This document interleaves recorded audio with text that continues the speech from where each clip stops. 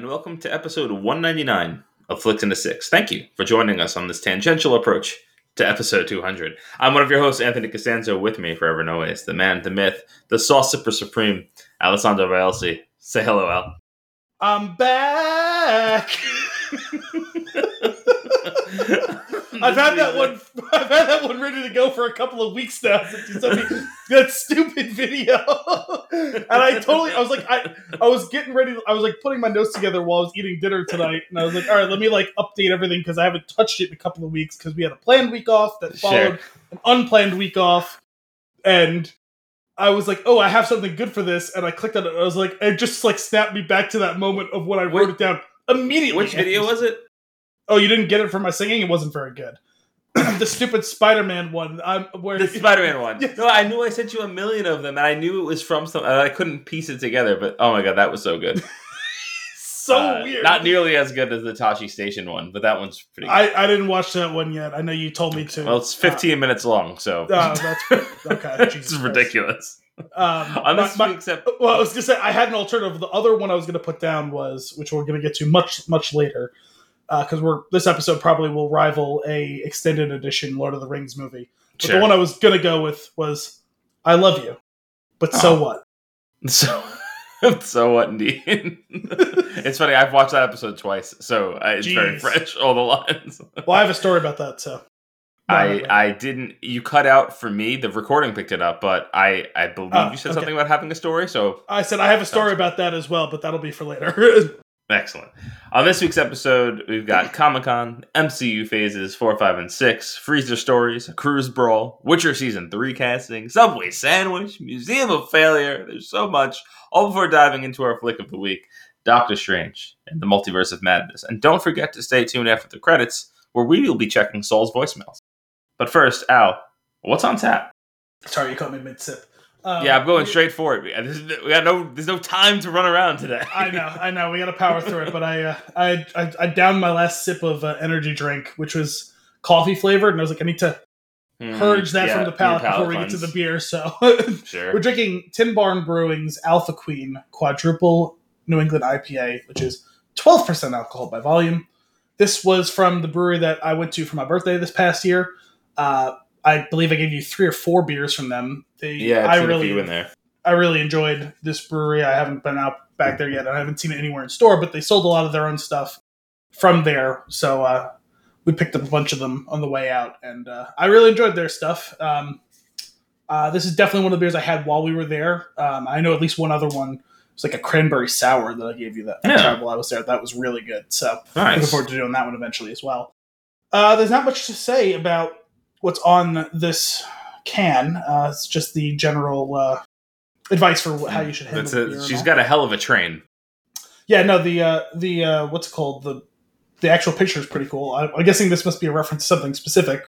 You see a queen in a red dress with a train that's about 5 miles long and goes off into the sunrise, out into the mountains. I don't know. Why is there a carnival happening outside my window? Are you hearing that? I heard something. I couldn't tell what it was. She got some shadowy figures behind her as well. She looks... Yeah, it's kind of creepy. I don't know if she's brooding or melancholy or plotting. There's something going on. Unclear. And then there's this weird plaid at the bottom. Yeah. Or is this tartan? Is that what that is? I don't know. You know what it looks like to me is... You ever glitch in a video game and fall through the level? Oh, all the time.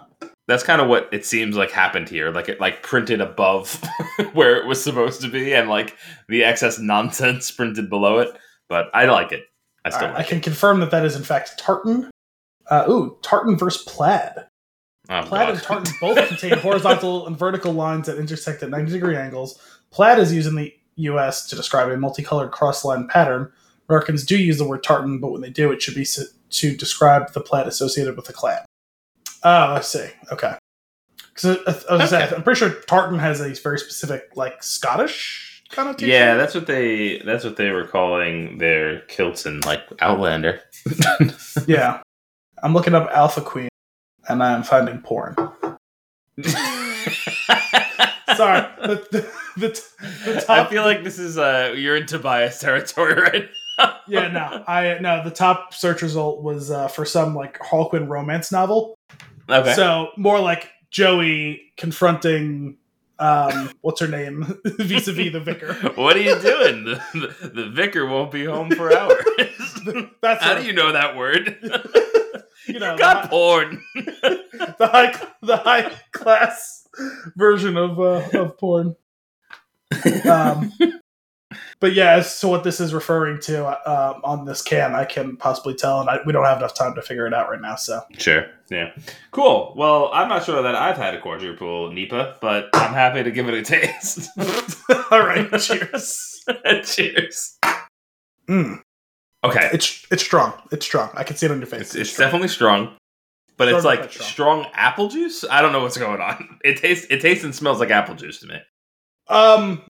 It's not apple juice. I guess I can kind of see where you're coming from with that, but no, there is definitely some residual sweetness, which is not uncommon for whether it be a Belgian quadruple like Three Philosophers or a quadruple NEIPA, because it's definitely getting the Three Philosophers vibe. Yeah. So in order to get that high of an alcohol content, you have to boost the sugar in a big way in order to ferment it. But that means you also get... Would you say you have to put sugar in water? Sugar in water. More. But that typically results in some residual additional sweetness, because for all the additional sugar you put in, some of it still floats freely, even though some of it has been additionally fermented. Gotcha.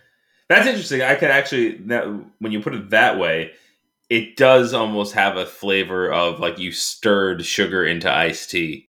Well, because typically, for a Belgian double, triple, quadruple, I don't know how they made this beer, but for those styles of beer, no matter what brewery is making it, you don't just add more barley. You actually add, in addition to a lot of barley malts, you also add Belgian candy sugar, just straight up white confectioner type sugar, not like powdered sugar. I realize that's what usually confectioner sugar means, but one that you would actually use to make candy, actual sugar. You pour that in addition to the barley just to get this jacked up sugar content, but it leaves that residual extra sweetness because of that.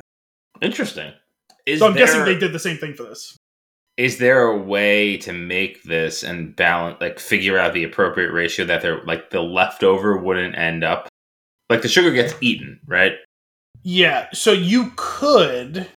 It would be now because that sugar's not cheap, because it's high quality refined, and it's not like regular sugarcane sugar, which is dry, that you would pour in your coffee. This is almost like brown sugar, but it's pure white. The texture of it is very similar to that, where it's kind of almost sticky, and that's not cheap sugar that requires some processing to get it to that point.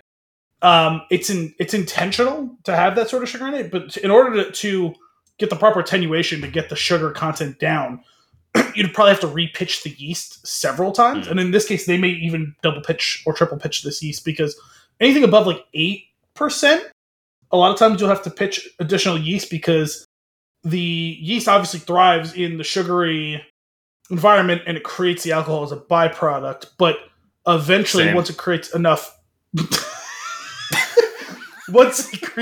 alcohol, that alcohol byproduct actually begins to kill the yeast. Okay, yeah. Once the alcohol content reaches a certain level. So you may have to put additional healthy yeast in 2 or 3 times to get, you may get to 8% of the first fermentation, and then you might get to 10% of the second fermentation, and then 12% of the third fermentation. It's like this ongoing violent war happening when you're making beer. Well, it is. It's kind of the same thing as trapping your own self in a room.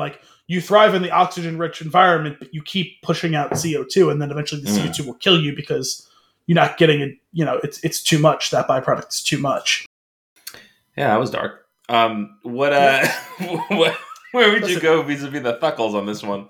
I'd probably give this 3 Thuckles. I enjoy 3 this. Thuckles. It's really nice. good. I'll give it is strong. It's definitely not let me knock down a bunch of... First of all, it'll knock you down. Second of all, it is an intense experience, so it's not for the faint-hearted, and it's probably not for more than one at a time, even if you aren't worried about getting trashed.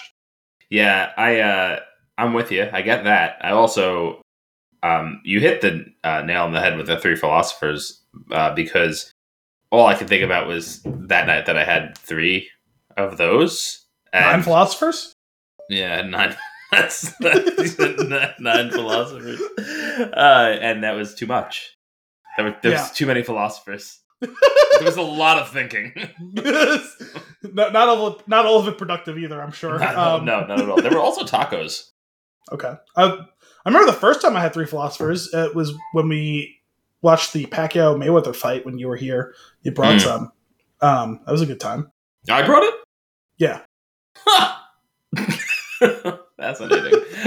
Yes, you shot. I'm gonna go 2 thuckles on this, only because like I feel like to eke into the 3 and 4 range, it's got to be something that I want to have more often or semi regularly. And this is I'm good. I'm good with this one. It's very good. My only real criticism is I do wish there was a little bit more hoppiness to balance out the sugar a bit. Yeah. It does feel like the sugar won the war against the bitterness. This is more of a soda.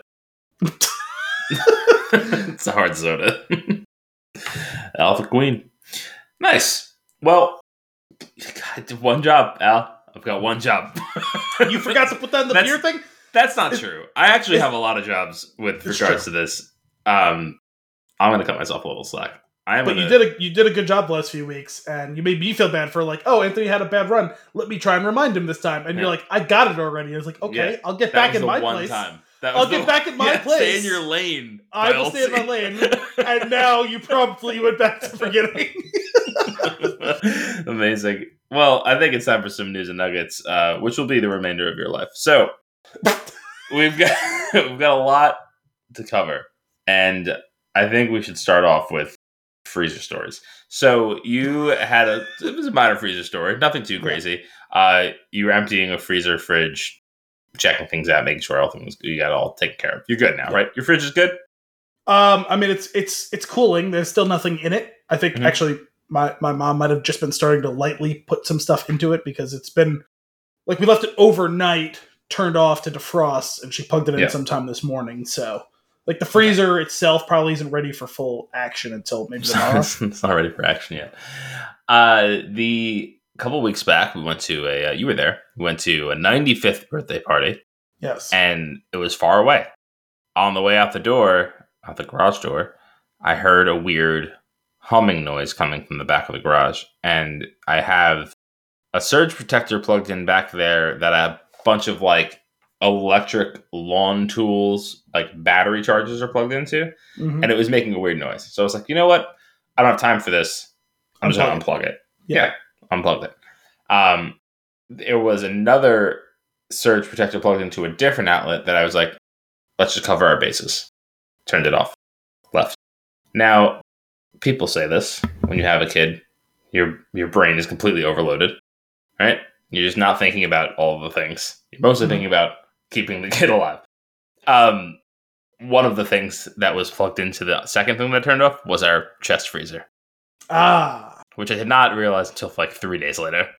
When I went to go get something out of the freezer, and I was like, oh, it's hot. What? That's the opposite. I was like, did it break? No. You're just a moron. I'm sensing a theme vis-a-vis you and keeping things cold, though. Yeah, things that are supposed to... That's how it's manifesting itself for me, is things that are supposed to be cold or just hot. And like, the week after that party... Specifically that weekend. Yeah. No, the week after that party, I was leaving for vacation. I was packing the car, which was ridiculous to pack for a week. The child requires many things, and then that fills the car. So I got everything out, got it all laid out by the car. I was like, okay, thinking about how I'm going to fit everything because I've got a lot of space in my car to fit stuff. So it's like we just got to figure it out the right way. You know what? Things, yeah. Easy option here. The single like the carry-on suitcase fits perfectly in the frunk.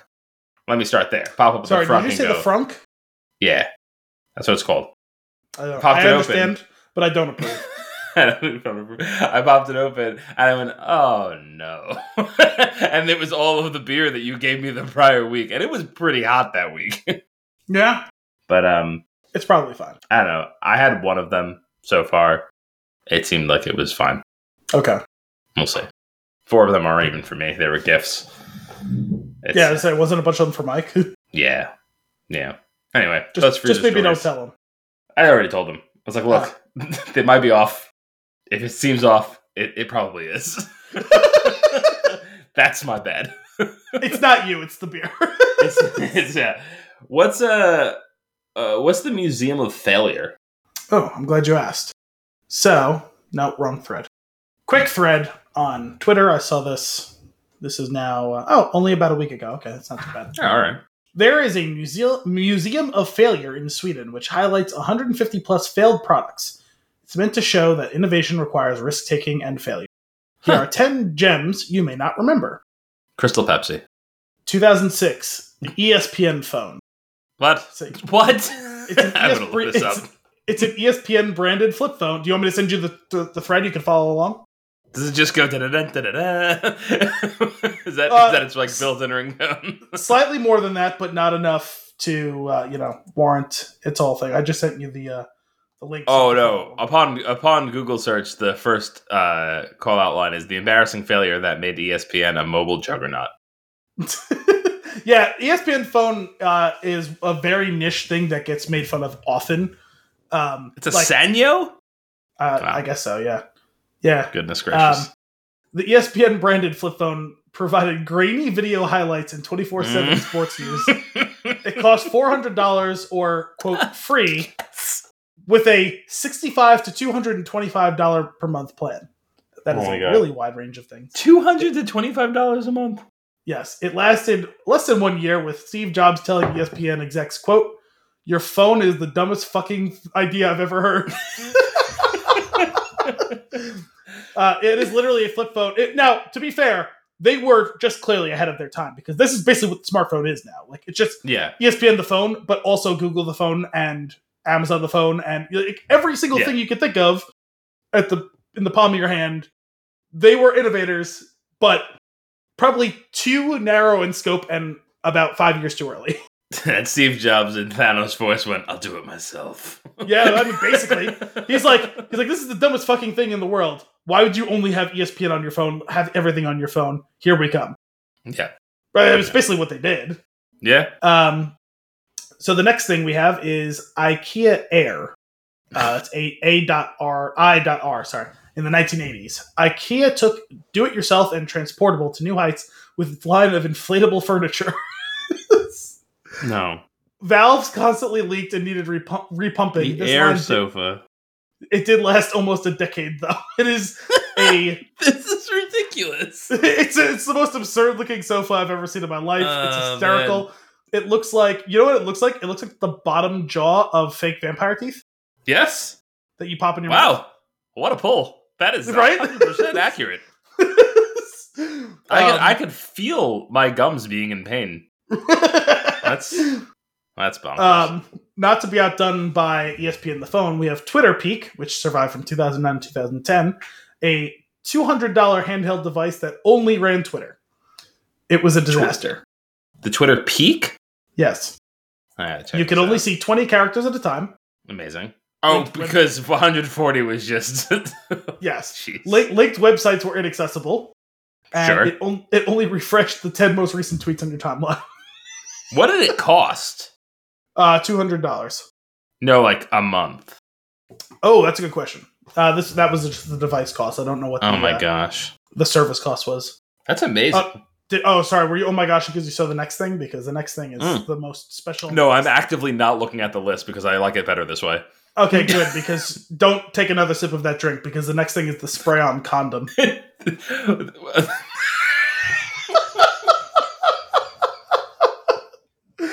That was like the don't change that dial. Yes. Take another sip of that drink. Well, I saw you taking a sip, and I was like, let me wait 1 second, because I appreciate it. That will actually, as much as I appreciate getting you to break and or have a spit take, that would have been explosive. The spray on. I'm not gonna Google this one. Spray on condom. Doesn't feel right. Step 1, insert junk into spray apparatus. Put your junk in the sprayer. Step 2, spray on melted latex. Step 3, wait 3 minutes for it to dry. Step 4, This is the most insane thing I've ever seen in my life. This is how you do it. It's my spray on latex. Wow. The next item, that is. I would like to show the spray on condom to Steve Jobs and see if he retracts his comments on ESPN The Foe. Okay, you know what? Fair enough. This is the stupidest fucking idea I've ever seen. Lifesaver holes in the early 1990s. Honestly, this was a kind of a good idea. Lifesaver launched a product that was supposed to resemble the punched out holes from the OG circular candies. It totally flopped. I remember this. I didn't remember this one. Yeah, I vividly remember this packaging too. I had a bunch of these. I think I ate a lot of candy. I remember a lot of the classic 90s candies, but I don't remember this one. This is like a straight up choking hazard. Oh, definitely. It's like designed to be one. Next item is the Nintendo Power Glove from 1989 to 1990.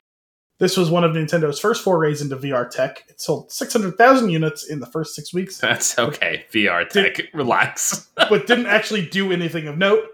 But the hand motion tech would later develop into the super successful Nintendo Wii controller. I have no memory of the Power Glove. Oh, I remember the Power Glove. It looks exactly how it should for its time. Again, just way ahead of their time. Great idea. There's 0% chance that the tech would have worked back then, and honestly, they're still not even there yet. Yeah, I had one of those friends growing up that had everything. Mm-hmm. Like it was, like the Power Glove, the Dragon Sword, which for some reason was unfindable, like things like that. This thing was very odd looking, but obviously I always wanted. Oh, of course. Pretty sure it made an appearance in that Neil Patrick Harris Christmas movie from this past year. I don't remember which one. That might have been a Disney Plus joint. Yeah. Okay. Or a Netflix joint. I don't remember. This next one... Wow, Power Glove. Love it. This next one might be my personal favorite. Harley Davidson Cologne. From 1996 to 2005. It's made with bits of the real Harley Davidson. Harley has a strong brand, and merch makes up approximately 5% of its sales. In the mid-1990s, the motorbike manufacturer got a little ambitious with its brand extension strategy, Eau de Toilette, aka Cologne. The scent was called, wait for it, Hot Rod. Yeah. Yeah. I love this. I said that's probably my personal favorite. Oh, you skipped ahead? No, I found the original ad. Oh, I would love to see that. It's wonderful. It's just this very muscular man in a tank top. I was about to call it 3 different things that I'm pretty sure are inappropriate today, but he's in a tank top and I can only think of all two tattooed. things. He's got long hair that is like flying back in the wind, but it's because of the force of the spray of the cologne that is flying back. I would love to see that commercial. All right, this is wonderful.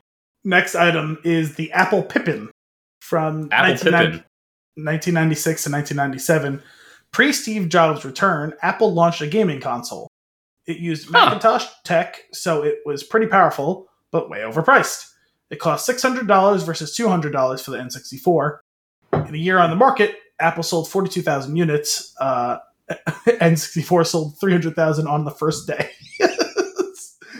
I don't remember the Pippin, but I have heard of it before. I kind of forgot about it, though, until I was reading this. I had neither of those things. Never heard of it, but now I want one. Okay, I'm pretty sure I have like all of... I think I have like Pippin games from back when I was like scraping the internet for games. But never had like the... Oh, you're right. I think... didn't the little thing you make... I think so. That has games for the Pippin, I think. You're right. I believe it does, yeah. It has a little... Did you see the controller? Yeah, it's weird. The controller it looks like a boomerang. Crazy. It's a boomerang with a trackball in the middle. What was going on in that age with putting a very right in the middle specific control that is needed for everything right in the middle of the device? Well, Anthony, what do you do with things that are the most important? You put them dead center. You put them in the middle, completely out of reach. I just don't understand how it's like only Xbox that has figured out how to lay out the sticks. Well, you know what happened, right? Was someone at Nintendo saw this design and was like, "Ha, that's stupid. We'll put a third handle in the middle." That's Because Oh, it is man. the most oddly shaped controller in the history Yeah. of controllers. But it did work. That third handle makes the stick functional. Because otherwise yeah. it would be this and it would be useless. I'll never forget. Same friend that had everything had an N64, and he early, and he would hold the controller on the outside and reach his thumb across. Was he Shaq?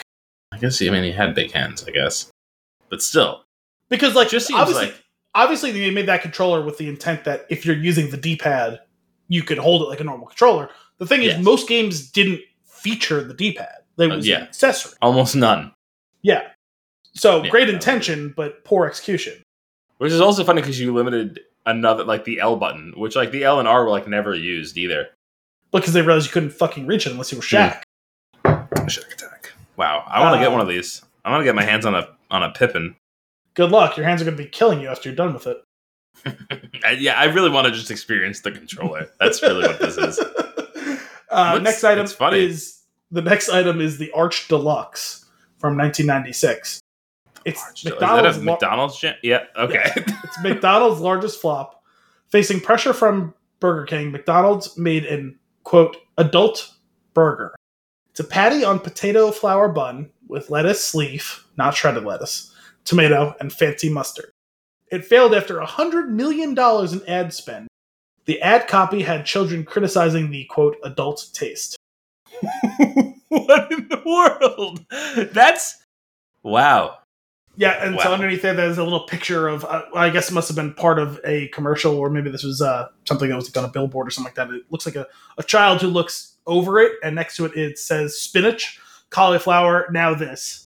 Introducing the Arch Deluxe, big, sophisticated adult.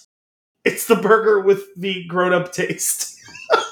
I don't like that at all. No, it's bad. I think that's in the same category as the spray on condom. But the I'm looking at a screen grab of one of the original ads, and I remember it. I didn't remember this one. Remember this vividly. I remember the McDLT. I don't remember this one.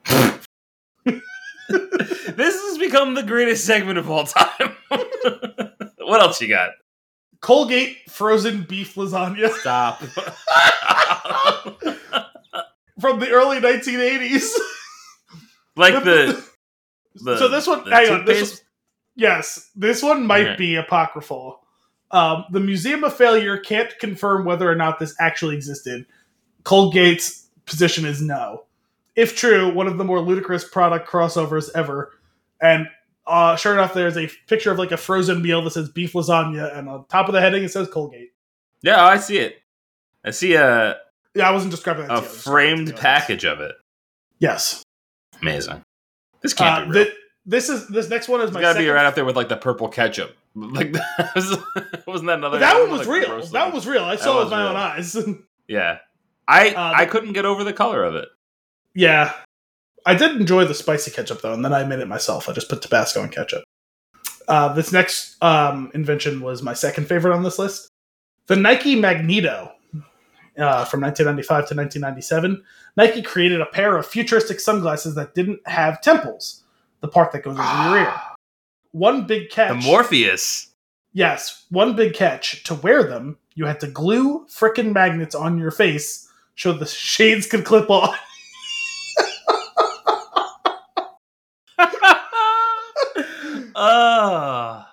How did Morpheus do it?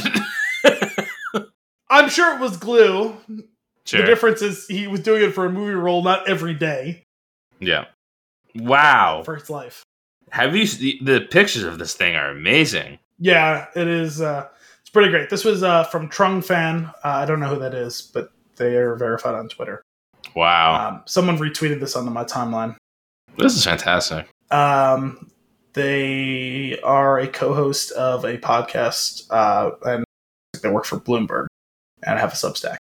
No, man. I'm starting to close tabs, and I just came across the Lifesaver holes again. It's like one of those things. It's so weird how memory works. Where I don't think this would have ever, like, I would have ever remembered this ever. But upon seeing a picture of it, completely, I remember having it. I remember where I got them. Like, it's just ridiculous. The 90s was definitely a wild time for like, chocolate/candy like innovation. So many of those things rose and fall really quickly, but I actually appreciate how adventurous they were. Some of those ideas were horrendous. Mm-hmm. Some of them were fantastic. They just didn't stick around. Yo, do you remember a Nestle's Crunch Bar having like legitimate Rice Krispies in it and being really good chocolate? Do they not still? No, it's complete trash. Have you had one in the last, 20 years? It's horrible. I have had the Halloween ones that are like a bite. Yeah, I think that's when I became like a cynical adult. Was the first time I had a Nestle's Crunch Bar after a while and realized that it was complete shit and it's no longer what it used to be. And it was smaller and it wasn't the same chocolate and it was no longer like a decent Rice Krispie in there. It was just some half a puffed rice piece. So I'm not surprised that they skipped on the Rice Krispie part of it, but I am surprised they would skip on the chocolate because the chocolate got terrible. Like that was part of the whole thing. Like Nestle, like used to be a legitimate. No, yeah. Is the chocolate worse, or is there just other places that have better chocolate now? Because no, it's worse. The chocolate's worse, and I didn't know for sure. I'm glad you asked that question because I was curious.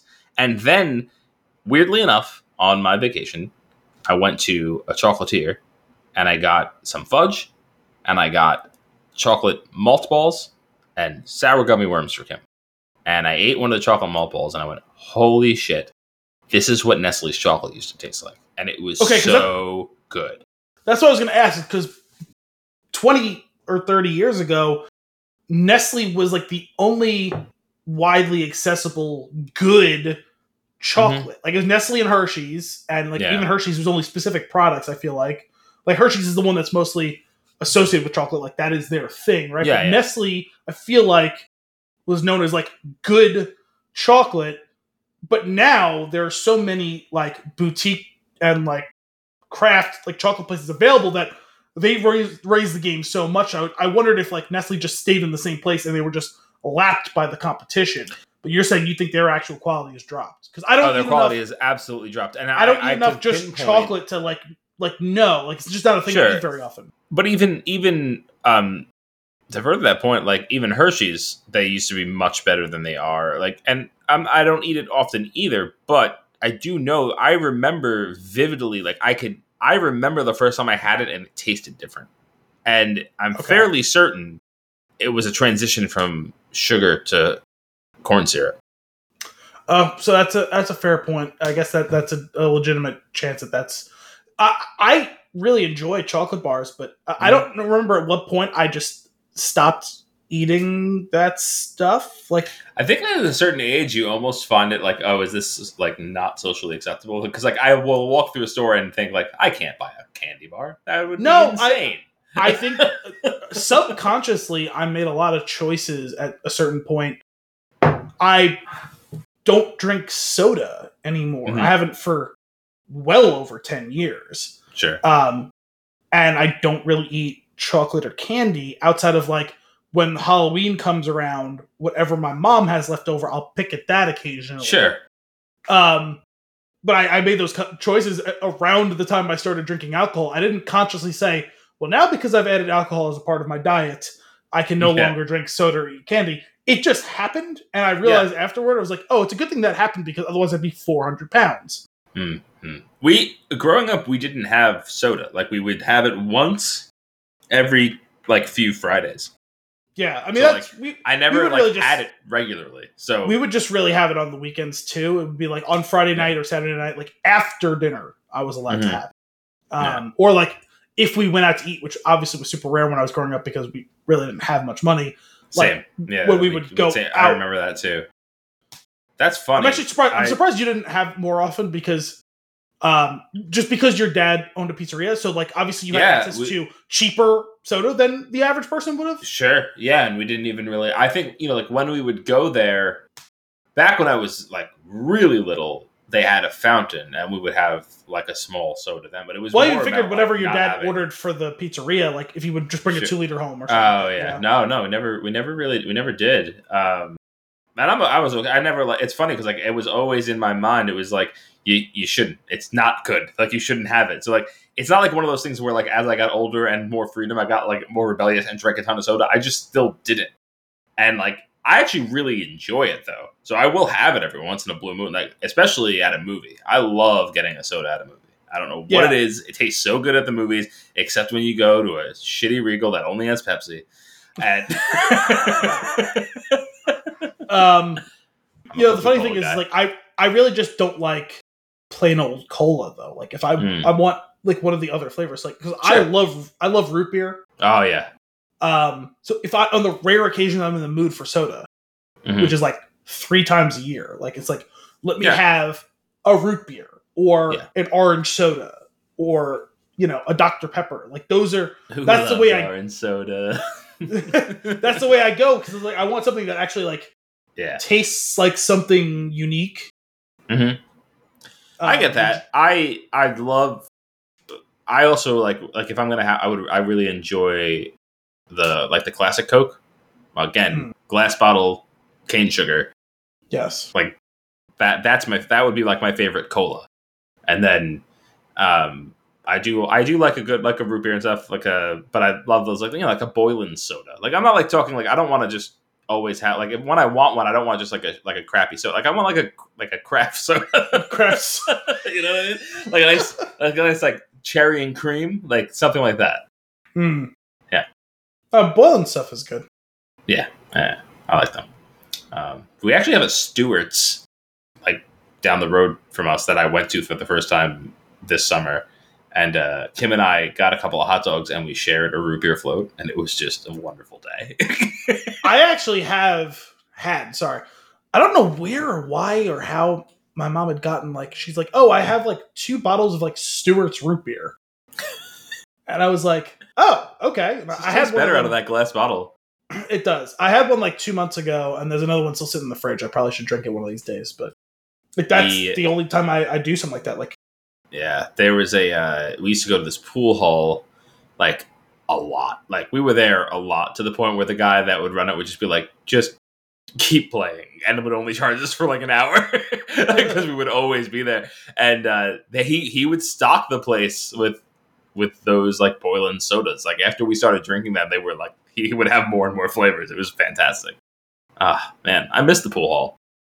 I've never been to like just a pool hall. I've played pool in a bunch of different places, but sure, yeah, it was that was like it's like one of the few things I could remember like where we had a thing that we can go out and do that was like relatively inexpensive. You could kill a couple of hours. It was social. Like a bunch of friends would be able to show up because it was accessible where we were, like via bus or like some people had cars. Like it was awesome. Like bowling was for a little while, but then all of a sudden bowling prices like skyrocketed and we would stop going and we went to play pool instead. And the other thing that we wanted to do was arcades, but there was only like one option and it was like garbage. So we just never did it. Yeah. There wasn't a lot of places to hang out. We spent most of our time at the boardwalk on Staten Island. The boardwalk where all you could do was walk on boards. That's right, because there's nothing. It's literally just a boardwalk. Yeah. No, we were talking about it a few weeks ago on the show. I remember you specifically mentioning how little there was to do on that boardwalk. we made our own fun. Yes. Taco Bell. Crave. Or not Taco Bell. White Castle. Crave Case. White Castle. Yes, that's right. Crave Case. That was a post boardwalk meal. Again, also very cheap. Almost as cheap as the pool hall. But good times. Subway sandwich. Okay, so we have another Twitter thread here. Oh, good. You ready for a story? I'm sure. Okay. While I worked at Subway in my early 20s, I made many questionable sandwiches. But there's one I will never forget. I think about the sandwich at least once a week. It haunts my nightmares. I sincerely worry about the person who ordered it. The early dinner time shift, 5 to 6 p.m., there were 3 of us working the line. All 20-somethings because at the time all the, quote, big adults had quit or been fired. Our store was run by kids for about a month. Amazing. A group of high school-aged kids came in. I served the second girl in the group. She wanted a foot long on white bread. Cool. Double provolone, double American cheese. I can respect that. Does she want it toasted? No. Veggies? No. Sauce? Yes. Ranch, please. Now, I'm not denying people who have the taste buds of a toddler the privilege of watching your sandwich come together before your very eyes, behind a curved pane of glass covered with the fingerprints and sneezes of those who came before them. They deserve Subway too. However, the girl wanted ranch dressing, so I put 2 lines of ranch on her sandwich. More, please. More. Put 2 more lines of ranch on her sandwich. Put 2 more lines of ranch on her sandwich. More, please. I put another 2 lines. Her visibly annoyed. More than that. I am beginning to become concerned. Oh my god. I add more. At this point, the cheese, the only other thing on the bread, is nearly obscured. She's irritated now. Just keep going. Oh my god. I stare at her, refillable squeeze bottle in hand. You want more than this? Her. Yes. I'll tell you when to stop. Oh boy. I continue. I am in disbelief. After a few more passes with the bottle, the dressing is beginning to run off the sides of the bread. I look up at her. She does this motion, which was very clearly a go ahead, continue.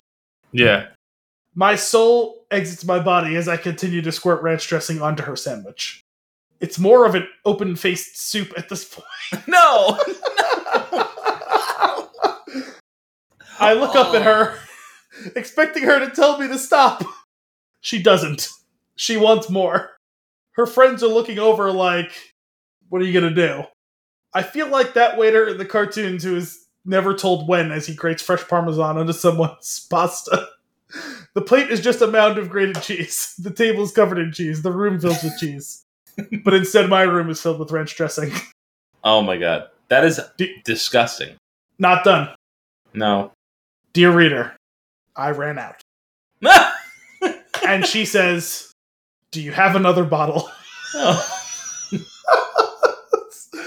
I need to know if she ate it. The story continues. People with normal human-style sandwiches are passing her in the line. Her friends are already paying her sitting down. I don't look at her anymore. I look at my manager standing beside me. He shrugs. We are broken people. I guess use the other bottle. I must have eventually satisfied her demands for ranch dressing. I weakly asked if she would like salt or pepper. She said no.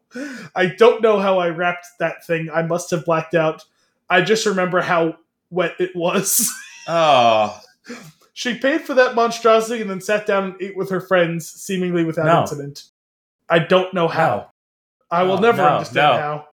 If I think of it too long, my mind will collapse in on itself, imagining the eldritch horror of the worst sandwich I ever made. Postscript, I forgot to add, she did this without a trace of irony on her face. She didn't crack a smile. She didn't laugh like, I know this seems crazy. She was stone-faced, serious, dead ass. Man, she's probably a fucking billionaire, right? She's probably what? A billionaire. Billionaire or serial killer or both, I don't know. Psycho genius. Yeah, she drowns her victims in ranch fats. I'm just picturing what's called. I'm picturing Saw, but all of the traps are just you end up drowning in ranch. Yeah. Absolutely. Like a dunk tank, but your arms are tied. This is terrible. It's absolutely disgusting. There's so much wrong with that. Something like ranch is too much flavor to be going more than the 2 squirts. That's one. 2, during that entire story, hang on a second. Is the ranch too much flavor or too little? Because don't get me wrong, if you make a ranch dressing, you make your own for like a ranch dip, it can be very flavorful.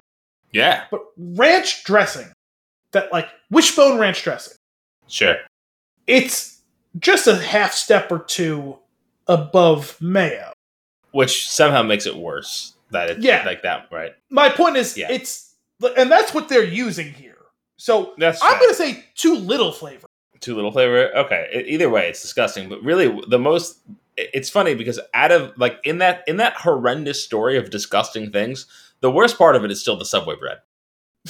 It's so like years ago when I would commute to the city from Staten Island for work, or I think it was for work at the time. Yeah, it was years after I had started doing it because it was close to when I moved away and didn't have to do it. And a Subway opened up in the ferry terminal, and I had to smell that horror every day at like 7 a.m. Oh. And that bread, I mean, the smell alone will kill you. It's horrible. It's disgusting. It smells sugary sweet like this beer tastes. It's the sugar, right? That there's too much sugar in the bread for it to be really. I know that they've been sued over whether or not they can call it bread because there's a question. Now, I will say, I think they won that one. Mm-hmm. I think it is barely bread. It's bread. It's bread in the way that like it's bread adjacent. It's on the line between bread and bread adjacent, right? Sure. As opposed to that lawsuit that they lost about whether their tuna was tuna. Which we talked about on the show like 2 months ago. That's right. That's right. Oh my goodness. It's and I will say, I worked at Quiznos when I was in high school. The food was real. Like with the marmots? Is that what their mascot was? What a random animal to conjure up out of nowhere, marmots. That's what it was, wasn't it? Person knows what a marmot is. We've got the subs. It was rats. We like the moon. No, it wasn't. It was a marmot. Sure. Yeah, because it was from the we like the moon thing from like Newgrounds back or whatever the hell it was. E-Bombs World. Quiznos. Wow. Regardless, Quiznos rats make me hungry. Yeah, I was like, I'm pretty sure they're rats. The bread was real. The meat, now sure, it's deli meat, but the point is it was real meat. It was like fucking boar's head meat. You know what I mean? Like it's a real thing. Same thing with the cheese. The tuna came out of a can. It was tuna. It was like an identifiable brand of tuna. And when you walked into it, it smelled like a sub shop, not like Subway. Yeah. That's better. Also, I saw someone complaining online a couple of weeks ago about Quiznos, like how didn't anyone get salmonella from the chicken because they just threw it in some warm water and then toasted it under the grill for 45 seconds? Sure. Do people not realize that chicken comes pre-cooked? Yeah. It's also not really chicken, right? No, it was. That's my point. All the food was real. Now, was it the highest quality chicken? Almost certainly not. But the point is, it was real chicken. Yeah, it's just good. But do people not realize that deli meats and chicken like that, they cook it, then you refrigerate it, and then you reheat it. Yeah. It's not raw chicken that was being cooked in 100-degree juices. Yeah, it's being flavored by the warm bath and reheated by the oven. I don't like that. I don't like that phrase at all. And yet, that's what accurately was happening. And you were the one who used the phrase warm bath, not me. So I just carried... You passed me the baton and I just carried it across the finish line. It was way worse when you said I know, because when I said it, you were forced to reckon with what you had conjured into the world. Yeah. Alright, I made my bed.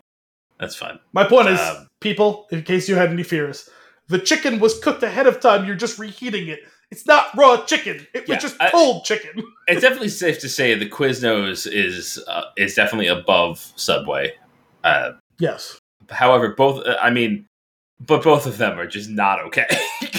No, I never had any compunction eating there. I worked there all that time. I ate the food. Never felt unsafe about it at all. I watched everything that went behind the scenes. Now, maybe other stores were different, but mine was fine. Mine was a legit Jersey operation. Mike's is the lowest I'll go today.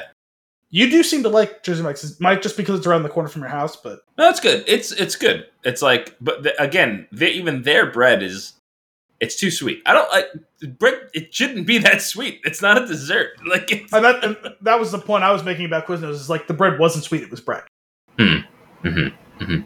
Yeah, man. I'm gonna be haunted by that ranch soup nightmare for the rest of my life. What's going on with the casting for The Witcher 3? Okay, so I have a couple of news items from the last couple of weeks. They're a little bit out of date now. Hopefully there was no new news because I didn't bother looking for any new news after I'd saved these things. So The Witcher casts 4 actors in season 3 roles, including Hugh Skinner. This was from April, actually. So they announced that Jesus. The fantasy drama has added Robbie Amell, Menger Zhang. I hope I'm pronouncing that correct. She was the sister in Shang-Chi. Okay. Hugh Skinner from Fleabag, and Christelle Elwyn from Half Bad to the cast. Amell will play Gallatin, a born fighter. He leads an army of guerrilla Squatile fighting on behalf of Nilfgaard. Unafraid to speak his truth, Gallatin's loyalty to his people ultimately leads him to a collision course with Francesca Overpower. Now, being that, and we'll talk about this a little bit more later in consumption, I am very nearly done with the series because I'm listening to the final book in the series.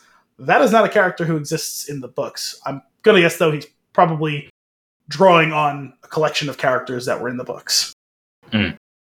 Zhang will play... Sorry, what's that? I said, okay, I'm kind of curious also, maybe, do we know if, like, maybe characters from games overlap with the books entirely? It's possible. I actually have very little insight into what the games are about. I'm pretty sure it's all considered canon, but I think the games take place kind of in the interstitials between some of the books. Considering the first 2 books happen kind of the way the first season of the show did, where it's like points in time in Geralt's story. I'm guessing it's supposed to be in the interstitials between all of that, because from the 3rd book on, it's all pretty chronological. So there isn't a ton of... Now, in like, between like the not between the 2nd and the 3rd, between like the 3rd and the 4th book, there was a little bit of a time jump, but beyond that, it's all pretty, like, a month here, a year there. Like, it's not very far as time jumps. You're following along pretty closely to the story with very little gaps at that point. Okay. Zhang will play Milva, a human adopted by the Dryads of Brooklyn Forest. Milva is a fierce and talented huntress. Exact archery skills coupled with a stone-cold aptitude for survival make her a formidable adversary in the unforgiving continent. Those that cross her do so at their peril. Now, that character is pulled directly from the book. She is a very important character. She joins up with Geralt's crew that's been going on for... And at this point, I don't remember, since I've listened to all the books in close succession, it's all kind of bleeding together, the timeline exactly, but let's call it about book 6, I want to say. She joins up... I had mentioned, I think, the last time we recorded that I've really enjoyed the crew that Geralt's built. Yeah. That's been traveling along, and she's been a mainstay of that crew for quite some time, so... Nice. Fairly important character. Hugh Skinner is Prince Radovid, a, quote, royal playboy and younger brother to King Vizimir. Radovid finds himself suddenly a man on the inside of the Redanian intelligence. With his good looks and often drunken charm, Radovid surprises with how incisive he can be in matters of politics, but it's all games until someone gets hurt. Now, that's a character I want to say they mentioned by name like once in the books. The kings and queens they all mention here and there. Only some of them have a substantial amount of time on the page. Most of them are talked about rather than talked to. But for all intents and purposes, this is a slight spoiler, but Vizimir gets assassinated. Dijkstra basically runs Redania. They never talk about the prince. So, all right. Elwyn is Missile, a member of the Rats, a gang of misfit teenagers who steal from the rich and give to themselves, and sometimes to the poor. She is sorry, that can't be. This isn't a normal phrase. She is street hard, suspicious of everyone. I like that. Until a chance that will change everything. Yeah, no, street smart, I think, is what they were going for, but they failed. Now, Missile is also a hard as a rock. Missile and the Rats are also fairly important book characters. Ciri joins up with the Rats, which is like they said, kind of a Robin Hood-esque group of people, except they don't do a ton of redistributing the wealth to the poor. They do it more to buy favors than anything, so not quite as noble as Robin Hood, but distant cousins to that sort of idea. Okay. They join returning stars, Henry Cavill, etc., so on and so forth. Now, there's Netflix description for the new season. As monarchs, mages, and beasts of the continent compete to capture her, Geralt takes Ciri of Cintra into hiding, determined to protect his newly reunited family against those who threaten to destroy it. Entrusted with Ciri's magical training, Yennefer leads them to the protected fortress of Aretuza, where she hopes to discover more about the girl's untapped powers. Instead, They discover they've landed in a battlefield of political corruption, dark magic, and treachery. They must fight back, put everything on the line, put everything on the line or risk losing each other forever. Now, that very closely mirrors the storyline of book 4 in the series. Very good book, because that one really dives deeply into the political machinations, of which we've seen only very little bit of the mages and the Assorted Kingdom. That's pretty cool, because I've been, like, I also appreciate the way they've been doing it. They've been making it feel so shady, and that, like, nobody, like, everything is happening by their hand. And yes. I'm really curious to see, like, the unveiling of what's actually going on. Especially if that's what this focuses on, that's really sweet. Yeah, and I will say that from the show in the first 2 seasons, I was very confused by the machinations of the kings, because I feel like they've spent almost no time doing it. And so when they show a king who was like in one episode the previous season, it's like, I vaguely remember that person exists. Don't know what they're after. The whole Dykstra thing is like very central to what's going on in the books, and in the show, like, he's been on screen 3 times. And it's like, I just flat out don't remember what's going on with you, dude. like in the show.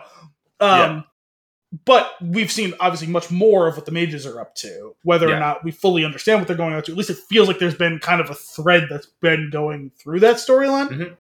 And we're going to see that not everything has been as it seems, and people who we maybe liked and respected shouldn't be, and those who we disliked maybe didn't get a fair shake at the time. So now I will say that for the show purposes, they have combined some of the characters that were in the books into, like, because there's, at some point after the events of book 4, there's this group they call the Lodge. It's like 10 witches who join up together with the sole intent and purposes of being apolitical and preserving magic itself.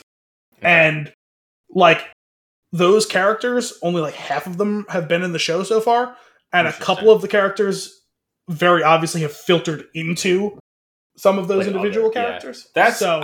I always found it fascinating. Like, I don't know. There's a reason that there is an Oscar category for an adapted script, right? Like, there is something really fascinating to me about turning a story from one medium into the other and really owning it. It still manages in most, and in the strong cases, it still does enough that you get the whole picture. Now, you don't get to, like, sit with a character and their ideals for a long stretch of time like you would in a book, but I personally am not that. I like to flesh that out. I like to think about what they're thinking versus being told. Like, and that's how we've talked about this. Like, that's why movies, film, like, that is my preferred medium. Like, I like the way stories are told in that style. But, like, I do think that it's really cool because, like, that's, like, aside from, like, writing a story from scratch for screen, like, that is a real skill. Like, to turn something from this lengthy work of art into another version that still captures all of the essence, yet tells the story in maybe a slightly different way to make it work on the screen. It's fascinating. I still think the gold standard is the Lord of the Rings series, because it's not a perfect adaptation as far as one-to-one literal representation of what was on page to what's on screen. But they so excellently and perfectly nail what do we have to trim, what do we have to combine, what can we embellish upon, right, in a way that totally and lovingly respects the source material while also still being its own thing.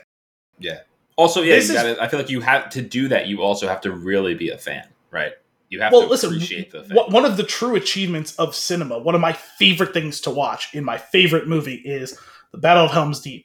Mm-hmm. The Battle of Helm's Deep, the page is like 3 pages long. And it's like an hour long on screen. Right.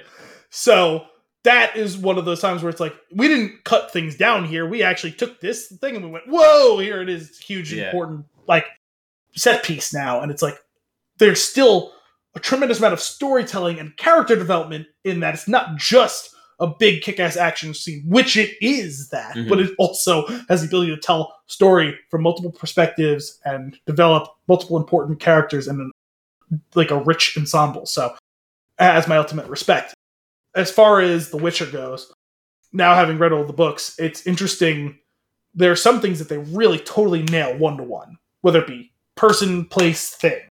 there have been some things that they've totally changed. Mhm. And there's been a bunch of other things where they combined a character here, or they said, okay, we have these group of characters, and we have these group of plot points, and we have this group of like personification, like character traits. Let's just throw them into a bag, shake it up, and roll it out on the table and see what happens. For instance, I'll give this one because it's not like a huge spoiler. If you remember, at the end of season 1, Yennefer reaches for fire magic to win at the Battle of Sodden. She loses her power. That doesn't happen to her at all. She is the deciding factor in the winning of the Battle of Sodden. She does go missing, and Geralt thinks she's dead for a while. Ultimately, obviously, they reconnect, and he finds out that she's alive. And he goes, gooseberries. And lilac. Don't forget the lilac. Yes. But Ciri in the books Can't is actually... have one without me. Ciri is actually the one who reaches for the fire magic and loses her ability to do magic in a totally separate situation that has nothing to do with that. So Interesting. that's just the most obvious of the many different iterations of this thing happened in the book to an important character, and we either decided to take that and add it to something else because we don't need to have 2 characters for this, that one can suffice. But there are other things where like, that's not the most interesting way to tell that version of the story. Let's just put it over there instead. Sure. Side note, have you ever had a gooseberry? No, although I did have cranberry elderberry juice the other day. That sounds like a character name. Okay. Well, I'm just saying, there's everyone knows cran raz and cran palm and cran blue and cran grape, cran apple. I've never seen cran elderberry before, and there it was. Now, smell of elderberries. Exactly. But gooseberry. I ended up with a bunch of them from a CSA that we had like a couple of years ago, and it was a weird ass fruit vegetable. Side note to your side note. Do you want some gagoots? What are the odds that I have gagoots in my fridge right now? I was gonna bring you some. Did your dad already beat us to it? Because he made us a nice gagoot soup the other day. Okay. But if you have it, I'll never say no. I have fresh gagoots. We're gonna have entirely too much. They planted way too much, and it's sure. Bring it on. So. I'll happily make a soup out of that. Okay. Nice. Appreciate Bring it to you tomorrow. Man, got some extra. Oh, this is great. What a day. Gagoots and Hailstorm. Is it? Is that what we're seeing? Yes. Nice. Sorry, an addendum to the story we just read from July 4th, which is a weird day. Redanian Intelligence, which is a reference, obviously, to The Witcher, as we already just discussed, which is also a website that tracks things to do with the show and books, I guess. Probably mostly the shows. Been written like a while ago. More casting news. Ryan Hayes is going to play Arto Terranova, who is a fairly important mage. I don't know who this guy is. He was in Carnival Row, Emerald City, as well as the upcoming Netflix series Bodies. Mikalina Olzanska as a sorceress. She doesn't have a name so far, as we can tell, but people have been able to pick out that she is going to be a sorceress because of the people she's been shooting alongside of. Cool. Where are the rest of these people? Kate Winter as Putney. I don't know who that is. Martin Ellis as Barker. I don't know who that is. We have Harvey Quinn, not to be confused with Harley, whose role we don't know, but is almost certainly a mage, as he's been involved in scenes with a large group of mages. Same goes for Poppy Almond, and that's all they have for casting news. I was just going to ask, do we know when it's coming out? And I searched for it, and it's the immediate thing that pops up is Witcher Season 3 holds production as Henry Cavill tests positive for COVID. Look, Jesus. That was a couple of months ago, though, wasn't it? It says 1 day ago. Oh, I thought it was a while ago. But it's expected sometime next year. Cool. Nice. I love Me the Witcher. I burned through that second season. I also burned through the first one, and then I watched it again. It's just a fun. I don't know what it is. It's just got this essence. I really enjoy watching it. It's intriguing. I feel like it's so well structured. Like it does like an interesting world building thing that doesn't necessarily rival, but it has a similar feel to like the John Wick world building, where like that John Wick's world building, as we've talked about in the past, is perfect. And this is like, it's like that in another way, in the fantasy realm, like where they still manage to pull it off. And it doesn't feel cheesy or cheap. it feels deep. And I think that's why I like it so much. It's like, it feels like there's so much, well, I don't know what it is. Like, it feels like there's a lot of underlying reasons for everything that happens. And I really appreciate that. Yeah, and that's been a good job by the showrunner for picking out what bits to include and which ones not, which ones to explicitly versus implicitly show. Yeah. And that's been an inspiration I think they took from the books, in which, starting in book 3 or book 4, they end every chapter with 1 or 2 snippets from some lore that exists within the text, within the lore itself, where it'll be like, they'll finish a chapter and it'll be something from like an encyclopedia or a history written by some character that exists within the world. Most of those things, some of those things were ancient, happened before the events. Some of these things, very clearly are written after the events of everything that have gone on. And that's something that I think they took inspiration from with Dune. Frank Herbert did that. He led off his chapters with a snippet from this, that, or the other thing from Dune. It feels like in The Witcher, it feels like a marrying between some of the lore stuff you find and come across in Dragon Age, like married to the Dune stuff, because it's cool. Sometimes it's like got almost nothing to do with what's going on. It's just, here's a lore, and then sometimes it'll kind of wrap up what you just saw in the chapter, and sometimes it's a hint at what's to come in the next chapter afterwards. Yeah. I appreciate that, as it feels like it's a lived-in world with that, and I think they've done a good job of putting that on the screen in the show as well. That's awesome. It's funny. I like have these memories of playing Skyrim back in the day, like when the original, and thinking like, man, like this world is so gigantic and lived in, yet in the RPG element of it, I feel very out of place because I don't know anything about it, and that seems so weird. But like in the video game medium, but like within the movie, when you're telling the story, the character that you're following, who like, you kind of take on that character as your avatar, like as you watch a movie like that, but like they have the context. Whereas like in the game, I don't know, you can decide whether or not your character has the context, and it's like it could feel so like you could feel so lost in it. I remember I picked up a book off a random bookshelf in a random house, and I read like 15 pages of it, and I was like, how much of this shit is in the game? There's too much. It's too much. It's overwhelming. It can be sometimes. It's cool. It's just pretty sweet. We've got a lot to get through with Comic-Con and the MCU and all that, but tell me about the Screw Sprawl, because I pulled up the story, and of which I love how that generic phrase allowed you to find the specific story I'm referencing. Well, if I may, so you told me that you basically, the way the show goes, before we start, Al has been in charge of news and nuggets for the most part, for the last, 11 months or so. And which has been very helpful, and I appreciate it. But he gives me a tagline, and I can then ask about them in whatever order I choose, and he tells me the stories, and it's great. And we talk about it here on the show. This one, I searched the term because I was curious, because in all seriousness, I did not know if you were talking about a Cruise or Tom Cruise, which is why I searched for it.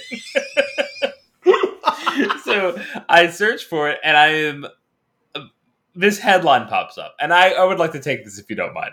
Okay, the headline says, chaotic 60-person cruise ship brawl breaks out due to jealousy caused by alleged passenger threesome. Not to be outdone, with line further down in the article, it was the last night, so I guess they just wanted to go out with a bang. One passenger tweeted. This is perfect. I don't need any more context. I need nothing else. No, there is one additional bit of context. What do you got? Just to expand on 60-person brawl. Sure. It was a 60-person brawl over a threesome. Right. 3 people. So you have to imagine, like, comedy movie style, somebody got pushed into somebody else, which got pushed into somebody else, which caused some sort of... But they quoted the fight at lasting over an hour. That's... Okay. Okay. Threesome, right? But what if one of them is, like, the wife of somebody that has many wives? Well, so... And then that breaks... Well, shouldn't have many wives, obviously. Not even in Utah. Second of all, that's not where the cruise was. Let's just try the math here, right? Sure. It's a threesome. A threesome initiating a brawl. Yeah, 20 people on each side. Right? That's one way you can look at it, but I want to drill down even a little further on Sure. this. At its most basic, one would think that a threesome initiating a brawl would have to do with a fourth person not having been invited to said threesome. Okay. Because that's the gist of what this story is getting at is... Or There is 60 people. not being invited. No, so... Aw. the gist of this was, from what I recall from reading the story a few weeks ago, there was a threesome in which a person had sex with two other people, but that person also was in a relationship and that person was on the ship with them and found out about the threesome that they were not invited to and or didn't want the person to be participating in. But let's say all three of the people who were in the threesome had a significant other. That's still only 6 people. Yeah. I would love to know how 6 got to 60 and lasted for over an hour because, first of all, Anthony, have you ever been in a fight? Like an actual fist fight? I've ended them. I've not been in them. Okay. An actual fist fight. It's weirdly not difficult to end one. It's like, you're being stupid. All of you. Sometimes that works. Sometimes it works. Sometimes it doesn't. Sure. I would just like to point out that in this article, if you scroll down further, Will Smith is slapping Chris Rock in the still frame. But go on. Of course he is. An actual fist fight between not professional fighters, not trained boxers or MMA fighters. An actual fist fight tends not to last more than like 90 seconds unless one person has decided they're going to kill the other person, right? Mm-hmm. And sometimes even that'll end in 90 seconds. But the point is, a fight does not go on for 10 minutes. Do you know how exhausting it is? I wrestled in high school. I was in pretty good shape. I was never that great of a wrestler because I was never capable of achieving true wrestling shape. Stamina was just not my thing. It was built for like speed and power, not endurance. Because I was more of a football player than I was a wrestler. Mm-hmm. And a wrestling match was 6 minutes long. It was 3 2-minute periods. And at the end of the first 2 minutes, you're sucking wind, and after the end of second 2 minutes, you want to die, and then at the end of the third one, you do. So, at least that was my experience with wrestling, even in my absolute peak of physical ability and endurance during the height of my best year of wrestling. How 60 people managed to perpetrate a fight for an hour is baffling to me. Yeah. Yeah. And apparently, it happened across like 4 or 5 decks of the ship, if you go into the further details of the story. And we've now covered all the important things that need to be mentioned. We don't need to read the story. We don't have to do we don't, but I'm going to read these these 4 lines because they're very important, one of which relates very closely to your point. Another Twitter user tried to find the bright side. On the other hand, it seems like it was a good time was had by all, and isn't that what a cruise is all about? The next one, somewhere on that ship lies the most legendary instigator in history. The next one, to your point, a good 56 of those folks were fighting just to fight. Yeah. Then the last part added by the writer of the article. The scuffle lasted for a whole hour before finally dissipating, so it's safe to say these passengers most definitely rocked the boat. Also, you have to figure, we're not talking porn stars here. How long did that threesome last? 5, 6, 10 minutes? The fight probably lasted 5 or 6 times longer than the sex did. Sure. Where do you find these things? Oh no, this one, I did not have to look far. This one took the internet by storm. I'm surprised you didn't even see it. I heard I don't look for any sort of news. I wasn't. That's my point. I wasn't looking. It was retweeted by many people on my timeline across multiple days. I heard it on multiple different podcasts that are in no way, shape, or form related to each other. This took the internet by storm, this story. Gotcha. That's ridiculous. All right. Now it's time to get into the real meat and potatoes of news and nuggets, which is San Diego Comic-Con.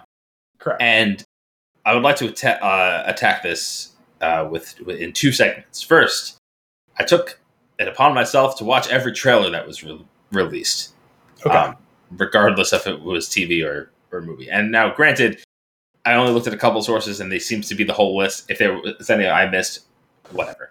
I texted you about 4 specifically, and those were all on there. So okay, that's a good start. But there's a lot. So here's what I did. I annotated every one that I watched with a small thing about it to see if there's any more that we need to say or discuss. And then I figured from there, we can go into all the MCU release dates and whatnot, because there's a lot. I figured the MCU would be separate. Hall H, fucking... Yeah. This was the biggest one they've done in a few years. Yeah. So I'm going to start going through these from the beginning, and we can talk. Pause me along the way if there's any more that you want to chat about. But these are all the trailers that I watched from Comic or that. First, coming to Peacock is The End Is Nigh with the Bill Nye the Science Guy, which I just thought was just a great concept, and I actually really want to watch it, though I will not be subscribing to Peacock ever. You know, I gotta see. I think I might actually get access to Peacock with my DirecTV subscription. Okay. I have to double check. I saw something about that like a week ago, and I keep forgetting to look into whether I actually have access, because I know I used to not. And I think they maybe recently cut a deal that allowed it. I'm not sure. I have to double check. Sure. Okay, so The End Is Nigh is, I think it's like a limited series. I believe they said it was 6 episodes, something along those lines, where Bill Nye explores potential apocalyptic events and what could be done. And I just thought it could be a fun watch. I feel like it reminds me of Bill Nye the Science Guy from when we were kids, just going into just this really dark place that we're all in now and making a show about it. So I thought that was kind of fun. I was watching Armageddon, totally unrelated. Oh, yeah, during dinner. fantastic. Okay, next on the list, She-Hulk, Attorney at Law, new trailer. Which, I heard that there was a new trailer. I did not see the new one. Okay, well, big reveal at the end of the trailer, but the ultimately, it definitely felt better than the first trailer. Was the CGI better? Moderately. Her CGI is still not great. What's his face? Mark Ruffalo's CGI is relatively close to what it normally is. So it's probably just because they have like assets and pre-rendered like tooling to use for it, right?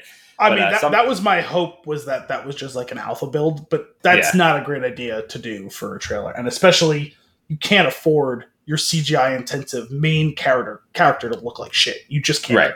Yeah. So anyway, it's interesting. It has its own identity. It seems very sitcom-y, which is kind of cool, like almost like a sitcom courtroom type, like goofy drama, but it's Marvel meets Law and Order meets like Legally Blonde.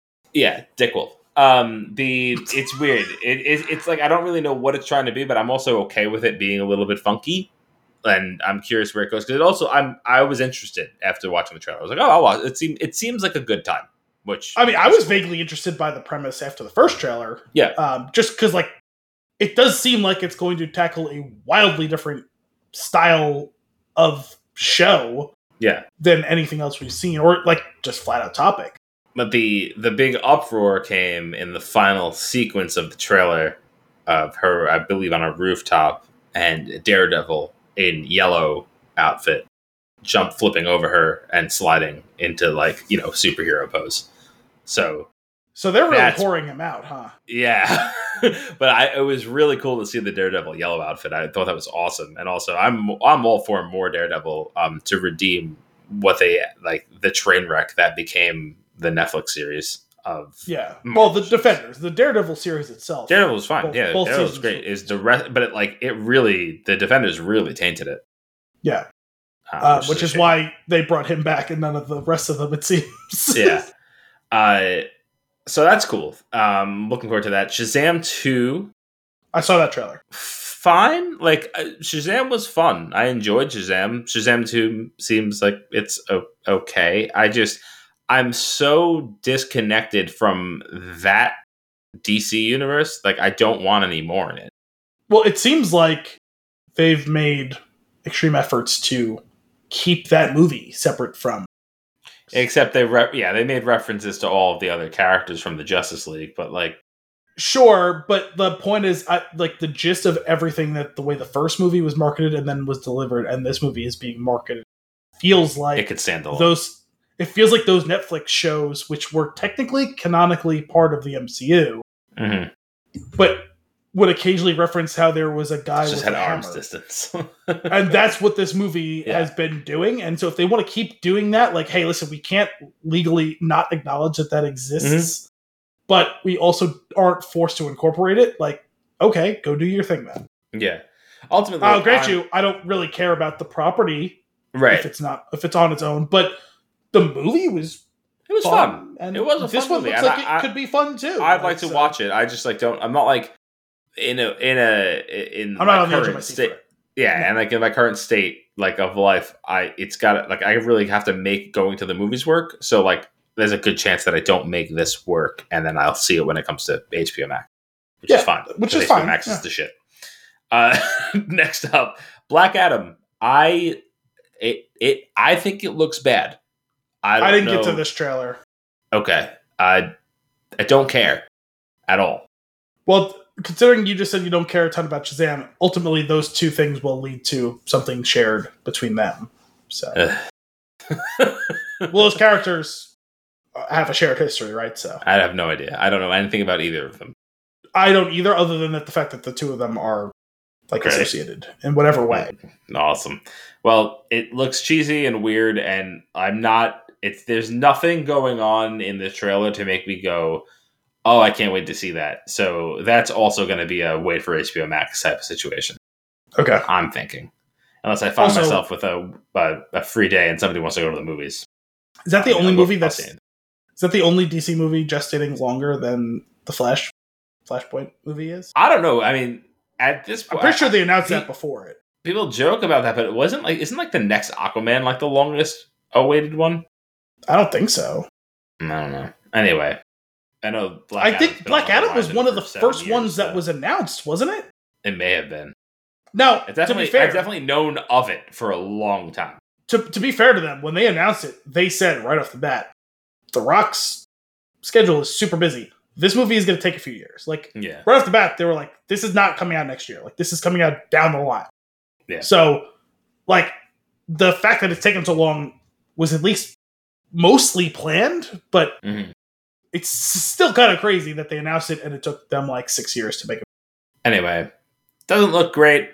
Doesn't really see nothing about the story seemed compelling to me or memorable. So, I'll watch a superhero movie. Great, I'll watch it at some point. But I'm like I said, similar to Shazam, I'm not like itching to go see it. Yeah. On the other hand, Wakanda Forever is one of the most moving trailers that I have seen in a very long time. And I don't know who chose the music or orchestrated, or edited that trailer, but it is heavy and it's good. Yeah, I saw a hue and cry on the internet of people specifically referencing a specific moment of a trailer as being one of the emotional moments of their life in recent times. It's like, how can everyone have such a collective emotional response to a minute and 30 into a trailer? The music. Sure. And also the fact that Chadwick Boseman died. And so that's obviously being informed. But they're showing a picture of Chadwick Boseman on a wall as a memorial, and then they're showing a picture of Chadwick Boseman on a wall as a memorial while playing a song that is really resonating. I was blown away by the trailer. Yeah, it was a great trailer. It was. So that's soon, and I'm really excited to see. I also even if it didn't go well, even if it's not like a great movie, just the entire idea behind it. Ryan Coogler didn't know that Chadwick Boseman was sick, right? So he had these intentions of where it would go and had to start over. Well, I have to imagine he knew he was sick. No, he talks about it. Does he? Yeah, or paraphrased interviews. So I don't know. Okay. I haven't actually watched it. Well, I know that the public didn't know he was sick. Yeah, but I thought, and I guess maybe I'm misremembering, but I thought it was documented that he was going through such agony making that movie, being in shape for making that movie. So I just assumed Ryan Coogler knew. I assumed it was close to the vest. I didn't think the whole crew knew, because if the whole crew knew, it would have gotten out. But I assumed, I don't know, Kevin Feige and Ryan Coogler knew. You know what I mean? If no one else. From the stories that I read, that he did not. And okay. And the writing basically had to be redone because there was clear intentions for what to do with the character that had to be. Yeah, they were not ready for that character to exit. Yeah, so that character was clearly going to be. I thought that character was clearly going to be set as one of the centerpieces. Yeah, alongside of Doctor Strange and Spider-Man. Spider-Man, probably. Yeah, that was that it's intense. I'm really and Captain Marvel probably those were going to be your core four going forward. I'm so curious how they handle it with Grace, and it seems like they're going to pull it off. So I'm looking forward to it. I Am Groot is this adorable, like, I don't know, 6-episode miniseries type thing. I didn't see anything about that, but I remember them. I think they announced that a while back that they were going to do a Groot centric thing, right? Yeah, it looks so I forgot very about cute. We'll be watching that with Elio. John Wick. Well, hang on a second. So one big thing for the Wakanda one, right? Yeah. That's what they were announcing, the introduction of Namor the Submariner, right? Which is apparently a fairly important character that I know nothing about other than that he exists, and he's a cooler Aquaman. A cooler Aquaman up until the moment Jason Momoa was cast. That's fair. Like, historically speaking. John Wick 4, which really, aside from, being pumped for more John Wick and the trailer being, interesting and cool and looking forward to seeing where they go. That trailer was a huge nothing burger. I have no idea where the story goes. Yeah, I don't care. It just don't care. It was just John Wick theme number 4. That was it. Yeah, and no, I didn't want to say nothing burger as an insult. I'm just saying, truly, you can glean nothing from that trailer other than that Keanu Reeves will continue to kick ass, and that's all you need to know. Yeah. But the one thing that really infuriated me is this movie called John Wick. Oh, I'm assuming it's John Wick Chapter 4, considering we had John Wick Chapter 2, John Wick Chapter 3, Parabellum. I assume this was Chapter 4. Yeah, it doesn't say that at the end. It just says John Wick. Well, it's possible they didn't subtitle it yet. Okay. Maybe they were planning on giving it a Chapter 4 : something in the way that they did Chapter 3 : Parabellum. Let's hope so. Because I'm done with this whole, let's name it the same thing as the other one. Well, it's a very clear, it's not a reboot, it's a very clear continuation of the story. So, unless they were planning on going with the John Wick, which is like a thing that's been done in other movies. I think that maybe that's somehow worse.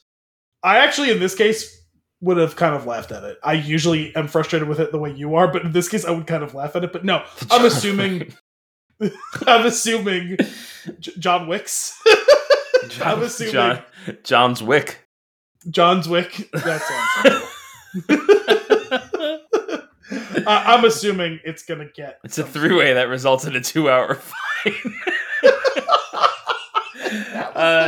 that was the plot, it would kind of work. I don't. No, wait. Has there ever been a less sexual movie than the John Wick series? Like, there hasn't been even the slightest hint of sensuality surrounding the main character.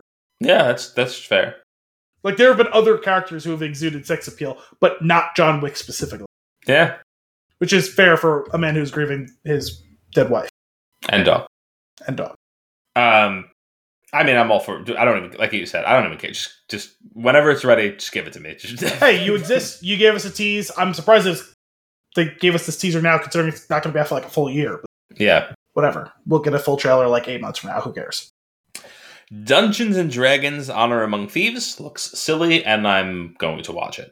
Was that a movie? I saw wasn't there like a lot of Dungeons and Dragons stuff that came out of this weekend? I have no idea. This is just the movie, the trailer that I watched. I think like an expansion for the actual like tabletop game, plus like, I don't know, some sort of video game or animated thing or something. I don't know. Plus an actual movie, and is Hugh Grant in that? I feel like I saw a still shot of Hugh Grant in Dungeons and Dragons. Yeah, I think so. Weird. Yeah, and so I mean, it looks like it's not going to be anything special, but fun enough for me to watch. Okay, I didn't see the trailer. I have no idea what it's about. So, and then of course the Rings of Power trailer. That was a good trailer. Yeah, I was just like waiting for it. Now I'm excited for it. Well, I was gonna say, I feel like when the last trailer / teaser or whatever came out, like you kind of nothinged it, like didn't love or hate it, you just kind of nothinged it, and so this one made you feel something, because I feel like this trailer was more substantial, right? Like, yeah, no, it was good. It gave me something to look forward to. It gave me like an idea of how it's going to play out. I'm definitely all in. September 2nd, and I'll be there. Looking forward to it. Looks epic. So, and then we have Prey / Predator 5. Which I put a note next to that just says pass. I don't care. I kind of enjoyed. Was it The Predator? I don't know. Probably Predators. No, Predators was the Predators was the one with Topher Grace and what's his name? The nose. Whose name I can't. Adrian Brody. That's it. What? How weird is it that I was going to say which one was the one with the nose? Was what I was about to ask. And wow, okay. I feel bad about that. It's not nice, but I just could not remember his name. That was Predators. I think The Predator was the one with Yvonne Strahovski and. Oh, okay. Yeah, the last one was fine. It was a decent Predator. It was not a good movie, but I kind of had fun watching it. It's fun. This doesn't look fun to me, though. I didn't know that there was a trailer out. I didn't see it. Know nothing about it. I had heard that they were doing another one, but I didn't know anything about it. So it's just like one of those things that they keep going back to and making more of, and it's like, but ultimately, like, you don't really have anything to show me. Like, it's just a slasher film, right? Like, that's all it is. If they committed to actually expanding it into an actual connected universe of like something they were building towards, I might respect it. But they're not doing that, so it's hard to get on board. They like keep almost doing it and then not doing the thing. They keep doing around it. Yeah, I'm not going to watch that. I mean, like, you know, late night can't sleep when it's available via some streaming platform. Maybe I'll put it on, but I'm not interested in watching that. Chucky season 2, I guess. Didn't know there was a season 1. That's the note that I have next to that one. No, I knew that they did a show version of it. It was Mark Hamill, wasn't it? Didn't he voice Chucky? Oh, maybe. That sounds plausible. C on Apple TV, which I guess the final episode still exists? It says the final episodes. Oh, so it looks kind of interesting. So I'm interested in watching it. We've already gotten to a point where like a B-list Apple TV show is getting the final episodes treatment. Mm-hmm. Like Better Call Saul is getting the final, right? They're not talking about the final season; it's the final episodes, right? The Walking Dead is getting the final episodes. Maybe that's just an AMC thing. But other major shows that have gone through long runs get the final episodes. Well, I think it might have actually said something. It might have said like the final chapter or something like that. Like that. It's like it's probably like the last season. C doesn't get that treatment. No. Okay. Well, I don't know. Did you watch it? No, and no one else did either. I've never heard a single person talk about it. That's fair. I don't know anybody that's watched it. That's what I'm saying. I'm talking about. I've never read a single person online mention it in the slightest. Yep, that's kind of funny. Well, it's the same thing. I'm curious about it now. Animal Kingdom got the final episode treatment. No one ever watched that show. Next on the list is The Sandman, which apparently is a Neil Gaiman property, which I know there's a bunch of people that like his work. I don't care. It doesn't look that good to me. It looks confusing. I read of it. I know nothing of it. Yeah, so I'm just going to pass right by that one. You folks can let us know if it's worth our time. Flicksandthesix at thespinshooting.com. House of the Dragon. Yes, new trailer. Also feel nothing about it. No, I'm ready. I'm ready. You ready for it? I don't. I will watch it when it is released. I'm not on the edge of my seat. It's probably gonna be one of those things where like, oh, that came out this week. It'll be a few days later, and I'll watch it. No, I'm ready to go. Let's do it. That's cool. The Walking Dead final episodes. They had a teaser for this, which was they did like all of these clips of like the things that are leading up to where we are now, and I was like, oh man, that's so good. That's so good. Oh, it's getting worse. Oh, it's getting so much worse. And it's like, oh wow, they did the whole thing in one quick shot, and they're like leading up to this like big thing with this current garbage person that is like the big bad, and it's wait, hang on a second. An actual garbage person? No, like as in several seasons ago. Or no. A generic garbage person. Generic garbage person. Okay. Who's just like not that compelling to me. It's kind of like we've done this before, like very Governor-esque. Like I don't know. It's just. I'm sorry, you just said it's not that compelling, and I'm just thinking of this is the end when the power of Christ compels you. Is it? The power of Christ compels you. It's not that compelling. Oh man, I'm looking forward to putting the show behind me, but at this point, I've watched so much of it that I need to know where it goes. There was a pretty cool. I'm not a Star Trek person in the least, but there was this pretty cool Star Trek Picard. I guess I don't know if it was like a tease or whatnot, but just like showing a bunch of characters. Seems like legacy characters or legacy actors coming back. I don't know anything about that show, but it was like a limited-ish series, right? So I guess it's getting some more, and well, meaning like I think cool. it had a very planned. It was going to be 2 or 3 seasons, and that's gotcha. It. So that looked like it would have been really cool if I was into Star Trek. So that seems cool. Yeah, I just never got into Star Trek. I don't dislike it. I just I saw the first Chris Pine movie. And it was fine. I liked that it, one.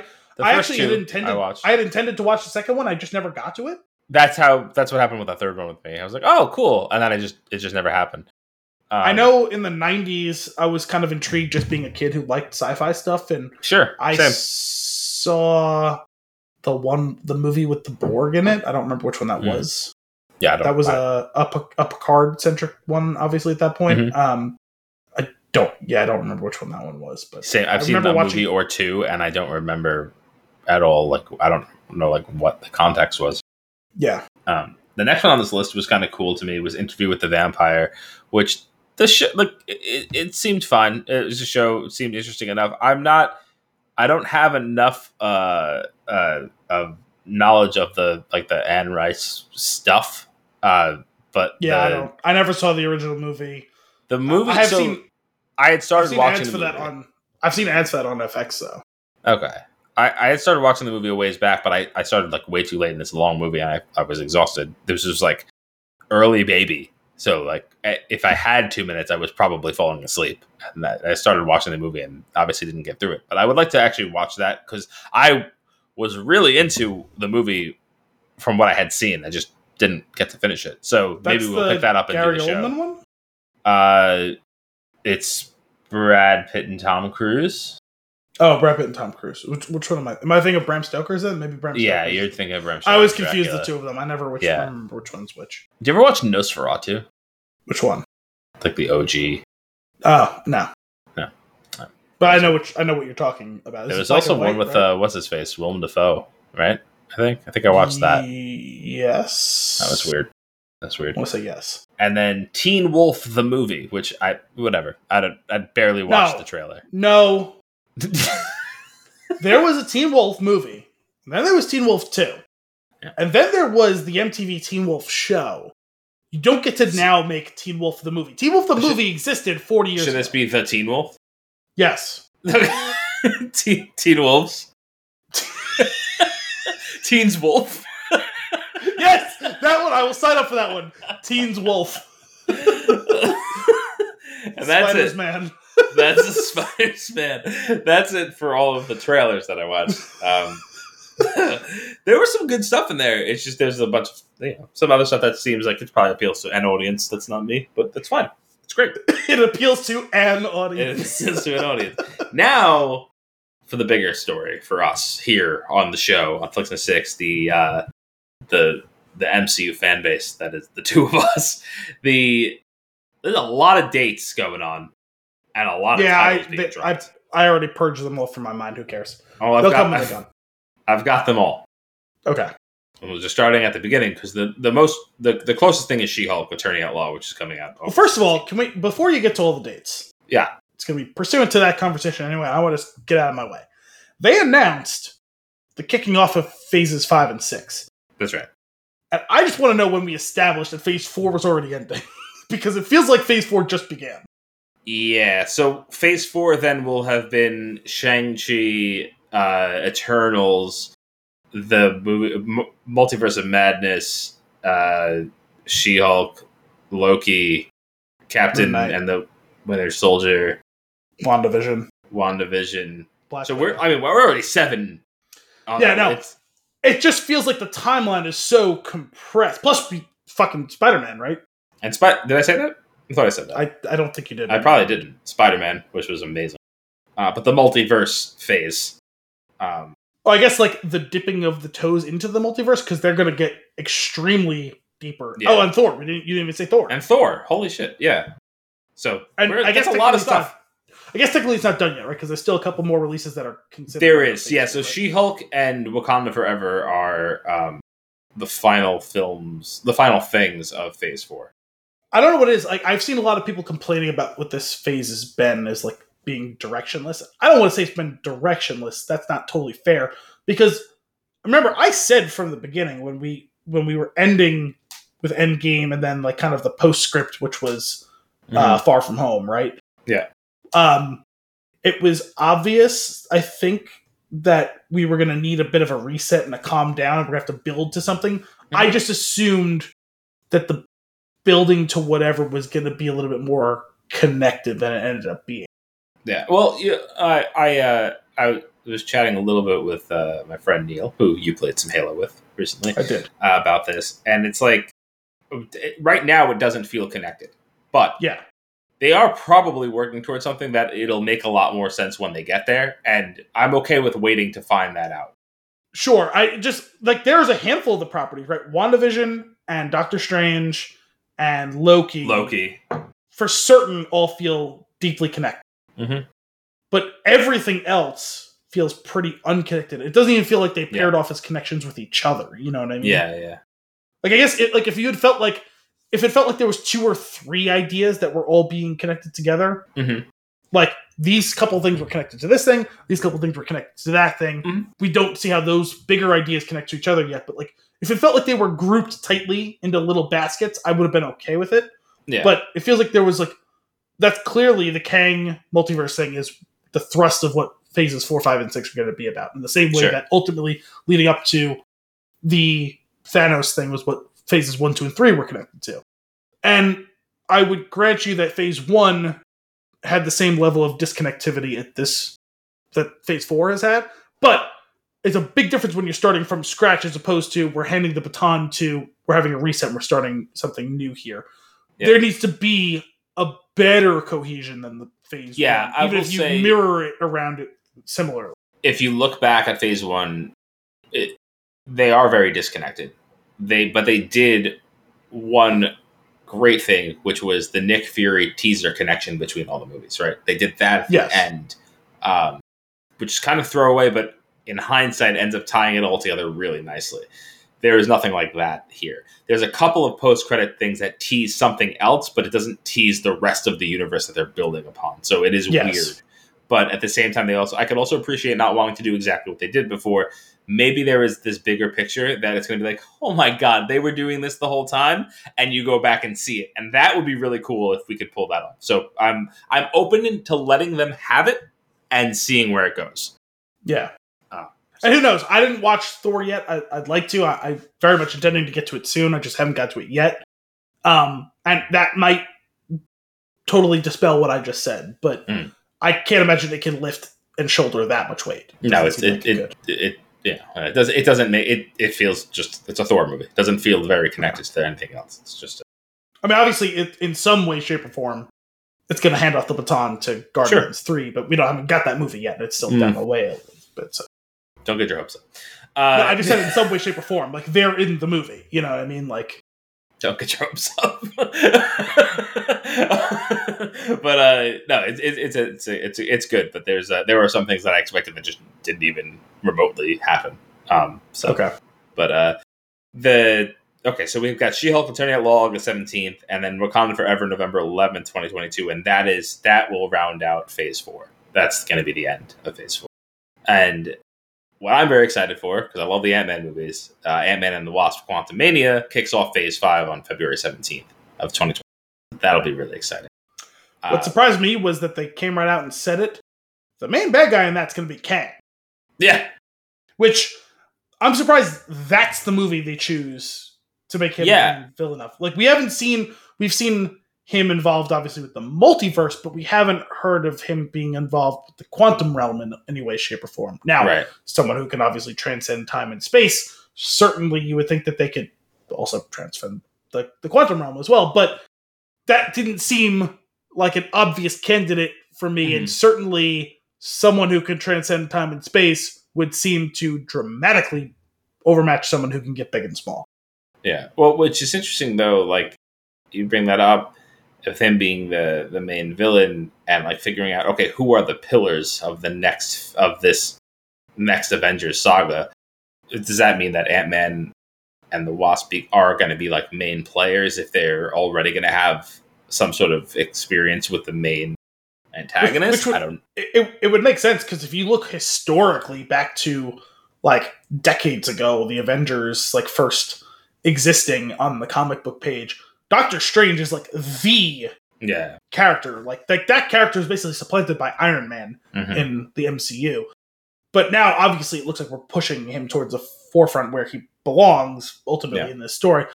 And Hank Pym and then I think eventually Scott Lang were also just as important, I think, to the Avengers, being how brilliant they were supposed to be. So it wouldn't be surprising to me that he would ultimately kind of sort of supplant Iron Man as the human, the very human, grounded person who's kind of maybe strategically leading the Avengers. Although I will say the Scott Lang we've seen so far doesn't seem... Yeah, he doesn't seem emotionally equipped to be the leader of anything. Yeah. He could be a major contributor because he is so smart, but he doesn't feel like he could be the leader of that. So after that, we get Secret Invasion in spring of 2023, followed by Guardians of the Galaxy Volume 3 on May 5th, which I love the Guardians, so I'm really pumped for this. And we got some major information on that one as well. We have a villain, the Higher Evolutionary, I think it was. Okay. Was the name of the main villain. Someone who's very concerned with evolution of species, artificially dealing with that sort of stuff. And I believe also we were teased that Adam Warlock, which we seemed like at the end of Guardians 2 might be the main villain. Right. Now it seems like he's either in an ambiguous role or possibly even joining up with the Guardians. Did he get it? Didn't that character name get like a nod in Eternals as well? Yes, he was cameoed at the end, but the actor who was Adam in that, wasn't it Harry Styles? And that's not who's playing Adam in Guardians 3, I don't think. I have no idea. So, and I think I had heard that there was some speculation as to whether that actually was Adam in the Eternals, even though he's introduced as such. So I wonder if we're going to get some sort of weird identity thing in this multiverse. Maybe that too.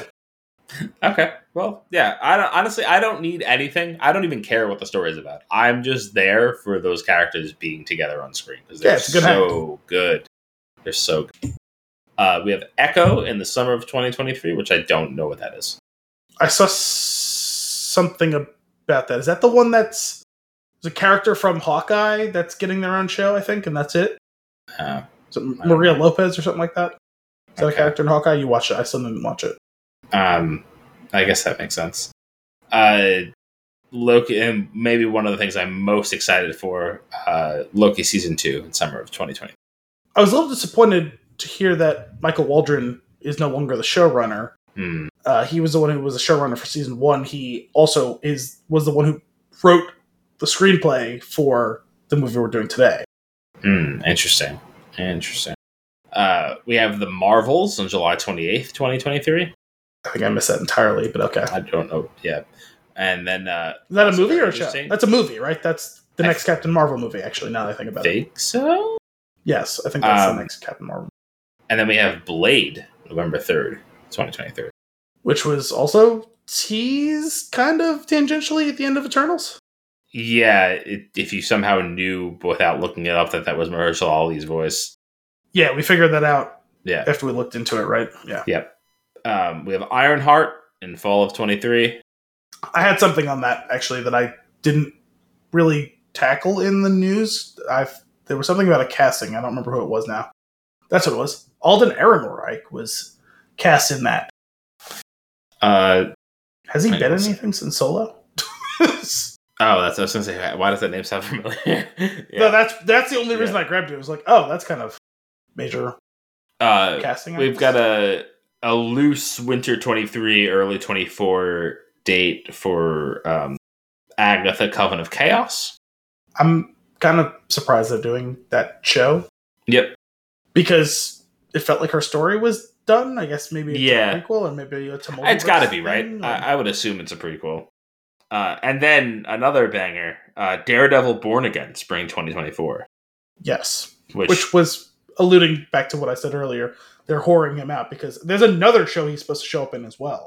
And I vaguely recall the story. Isn't it like an 18 episode series or something like that? Yeah, I don't know if it's a limited series or if it's a planned 2 series or something like that. But actually, no, I think isn't it 24 episodes? Or maybe it was 18. I think it's 18 in 2024. Oh, maybe that's what it was. But yeah, I think it's split. I don't think it's going to be one. Oh, I think okay. it's going to be like across 2, like either 2 half seasons or 2 seasons or something like that. Gotcha. Then we have Captain America: New World Also, Order. I think they confirmed Vincent D'Onofrio's back, right? I guess he was in Hawkeye, wasn't he? Oh, they confirmed he's back? Yes. Interesting. Captain America: New World Order, May 3rd, 2024. Which is right? Yeah, I believe so. And then also surprised to have a very specific date for it. I mean, I guess for their storytelling purposes, they are all intertwined in some way that they have to release in a certain order. But to have a specific date that far out while some of the other stuff is a loose in between is interesting to me. I think that comes down to like Disney buys certain slots, and so if they know they have 3 slots in May, say, they're like, okay, it's going to be one of those weekends. But some of them, if they only have 1 slot, they'll just commit to that slot. We've got the Thunderbolts on July 26th, 2024. Yes. I know nothing about this. I have heard of the group, and I know nothing else of it. A fictional anti-hero team appearing in American comic books published by Marvel Comics. Oh yeah, wasn't it kind of like the Suicide Squad? Like it seems that way. The team consists mostly of reformed supervillains. Yeah, I was saying, okay. So that you say in theory, Loki will be part of this, right? Well, I think it's more like street level or like more grounded type. Okay. Like Loki, I think would be too big for that. It would be more like a Red Skull type getting banished to some other planet type. Abomination. Maybe, yeah. Yeah. It's stuff like that, I think, yeah. Okay. And then I'm kind of excited for this Fantastic Four, November 8th, 2024. Now, have they confirmed, is John Krasinski going to be? I don't know, but I hope so, because that was... We'll talk about that later. But that was... Well, he was long rumored in the role. We just didn't know 100% he was going to be in Doctor Strange. Spoiler. So that's cool. I'm looking forward to that. And then we have the dates for our 2 Avengers movies. Which it's crazy that they got a 6-month split. Yeah. On the culmination of this 3-phase arc. And years away. Yeah, it was 2025, right? Yeah, it's May 5th and November 7th. Yeah.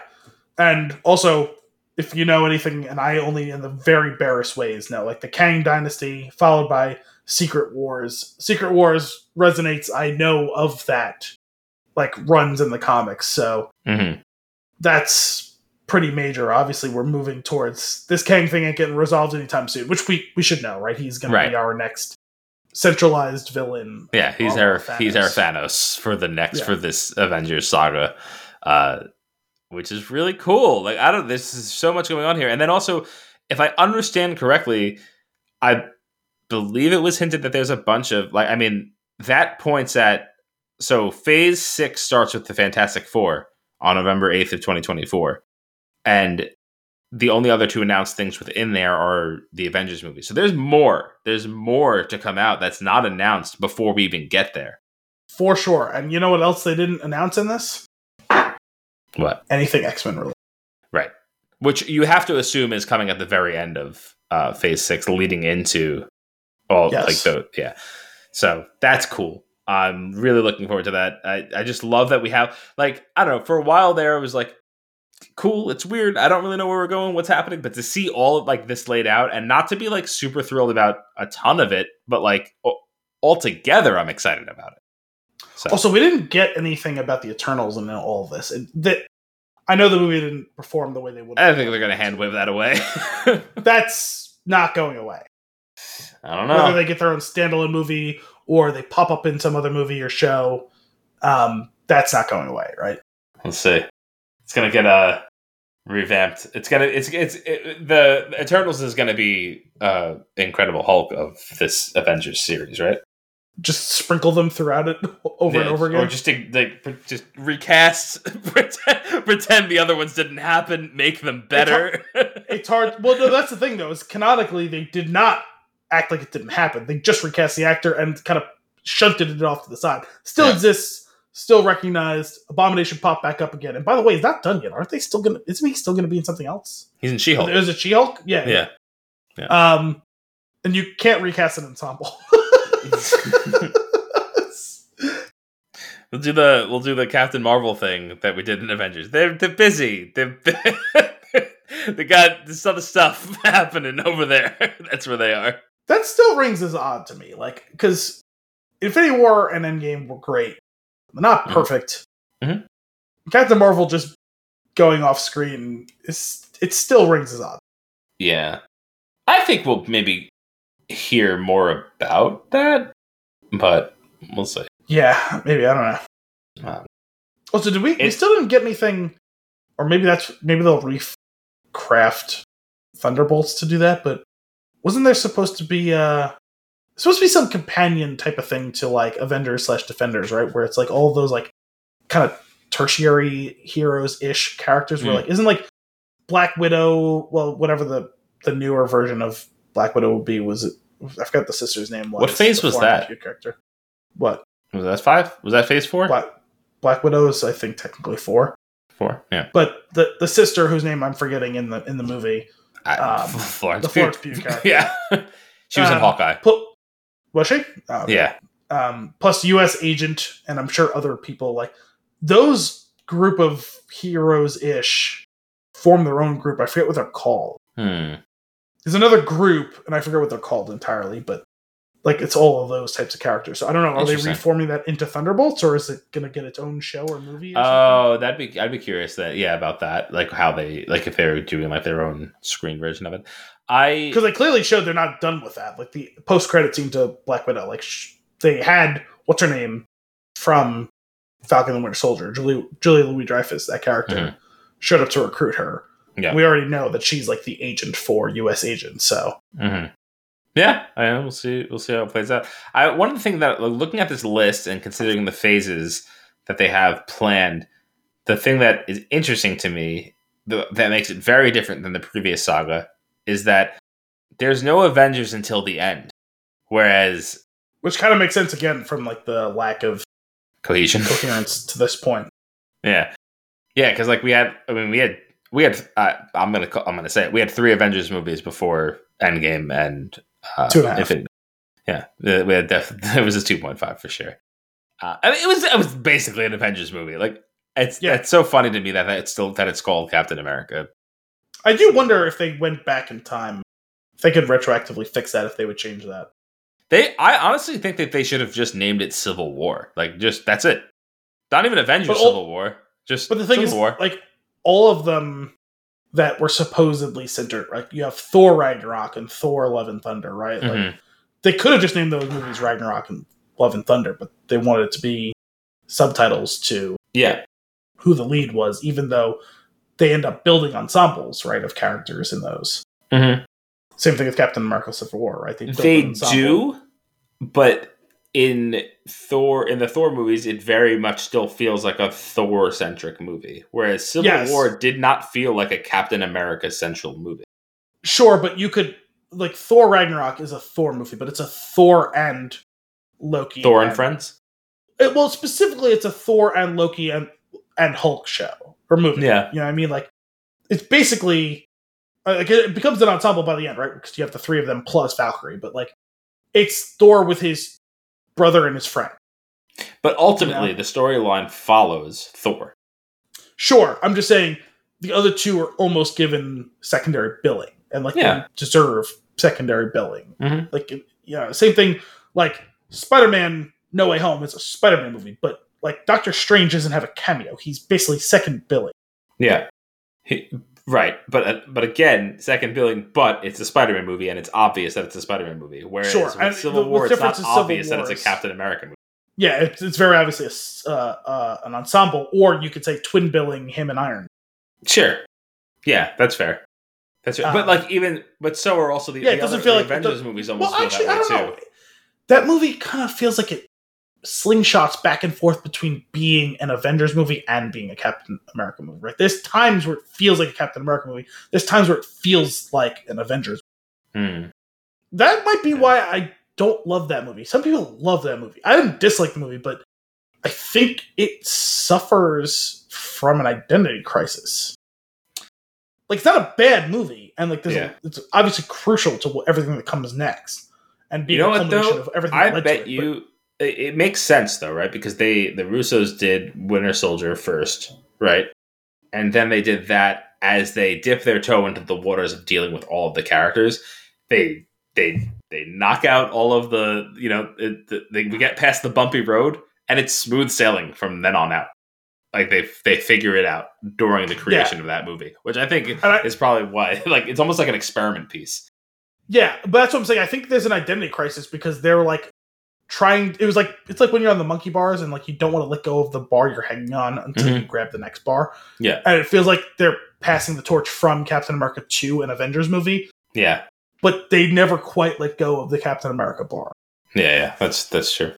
It's interesting. I do really like that movie, but I also think that it is also it's definitely messy. Yes. In execution, it's just got a lot. There's a lot of fun going forward, especially with the introduction of characters. Right, Black Panther, Spider-Man. Like, how cool was that when he pulls Captain America's shield? Like, just like the stuff they did there was fantastic. But it definitely it's a bumpy road for sure. Man, now I just want to watch Endgame and Infinity War again.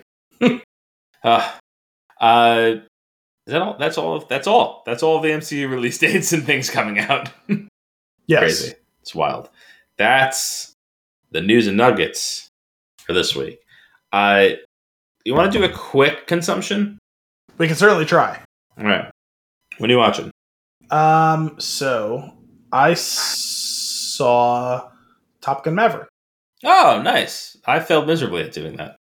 I know. But silver lining, you did get to see the new Thor. It's true. It was a wonderful consolation prize. I finally saw Top Gun Maverick, and while some of the love for it out in the world was a bit hyperbolic, it is a legitimately really good movie. I enjoyed it a lot. I'm excited to watch it. It seems like I'm gonna, but based on everything I'm hearing, it seems like I'm gonna really enjoy myself. So, I don't love or hate the original Top Gun the way that many people do. Mm-hmm. I kind of nothing it. I am bemused by it. There's some entertaining stuff to it. There's some utterly ridiculous stuff to it. I think Top Gun is an absolutely absurd movie.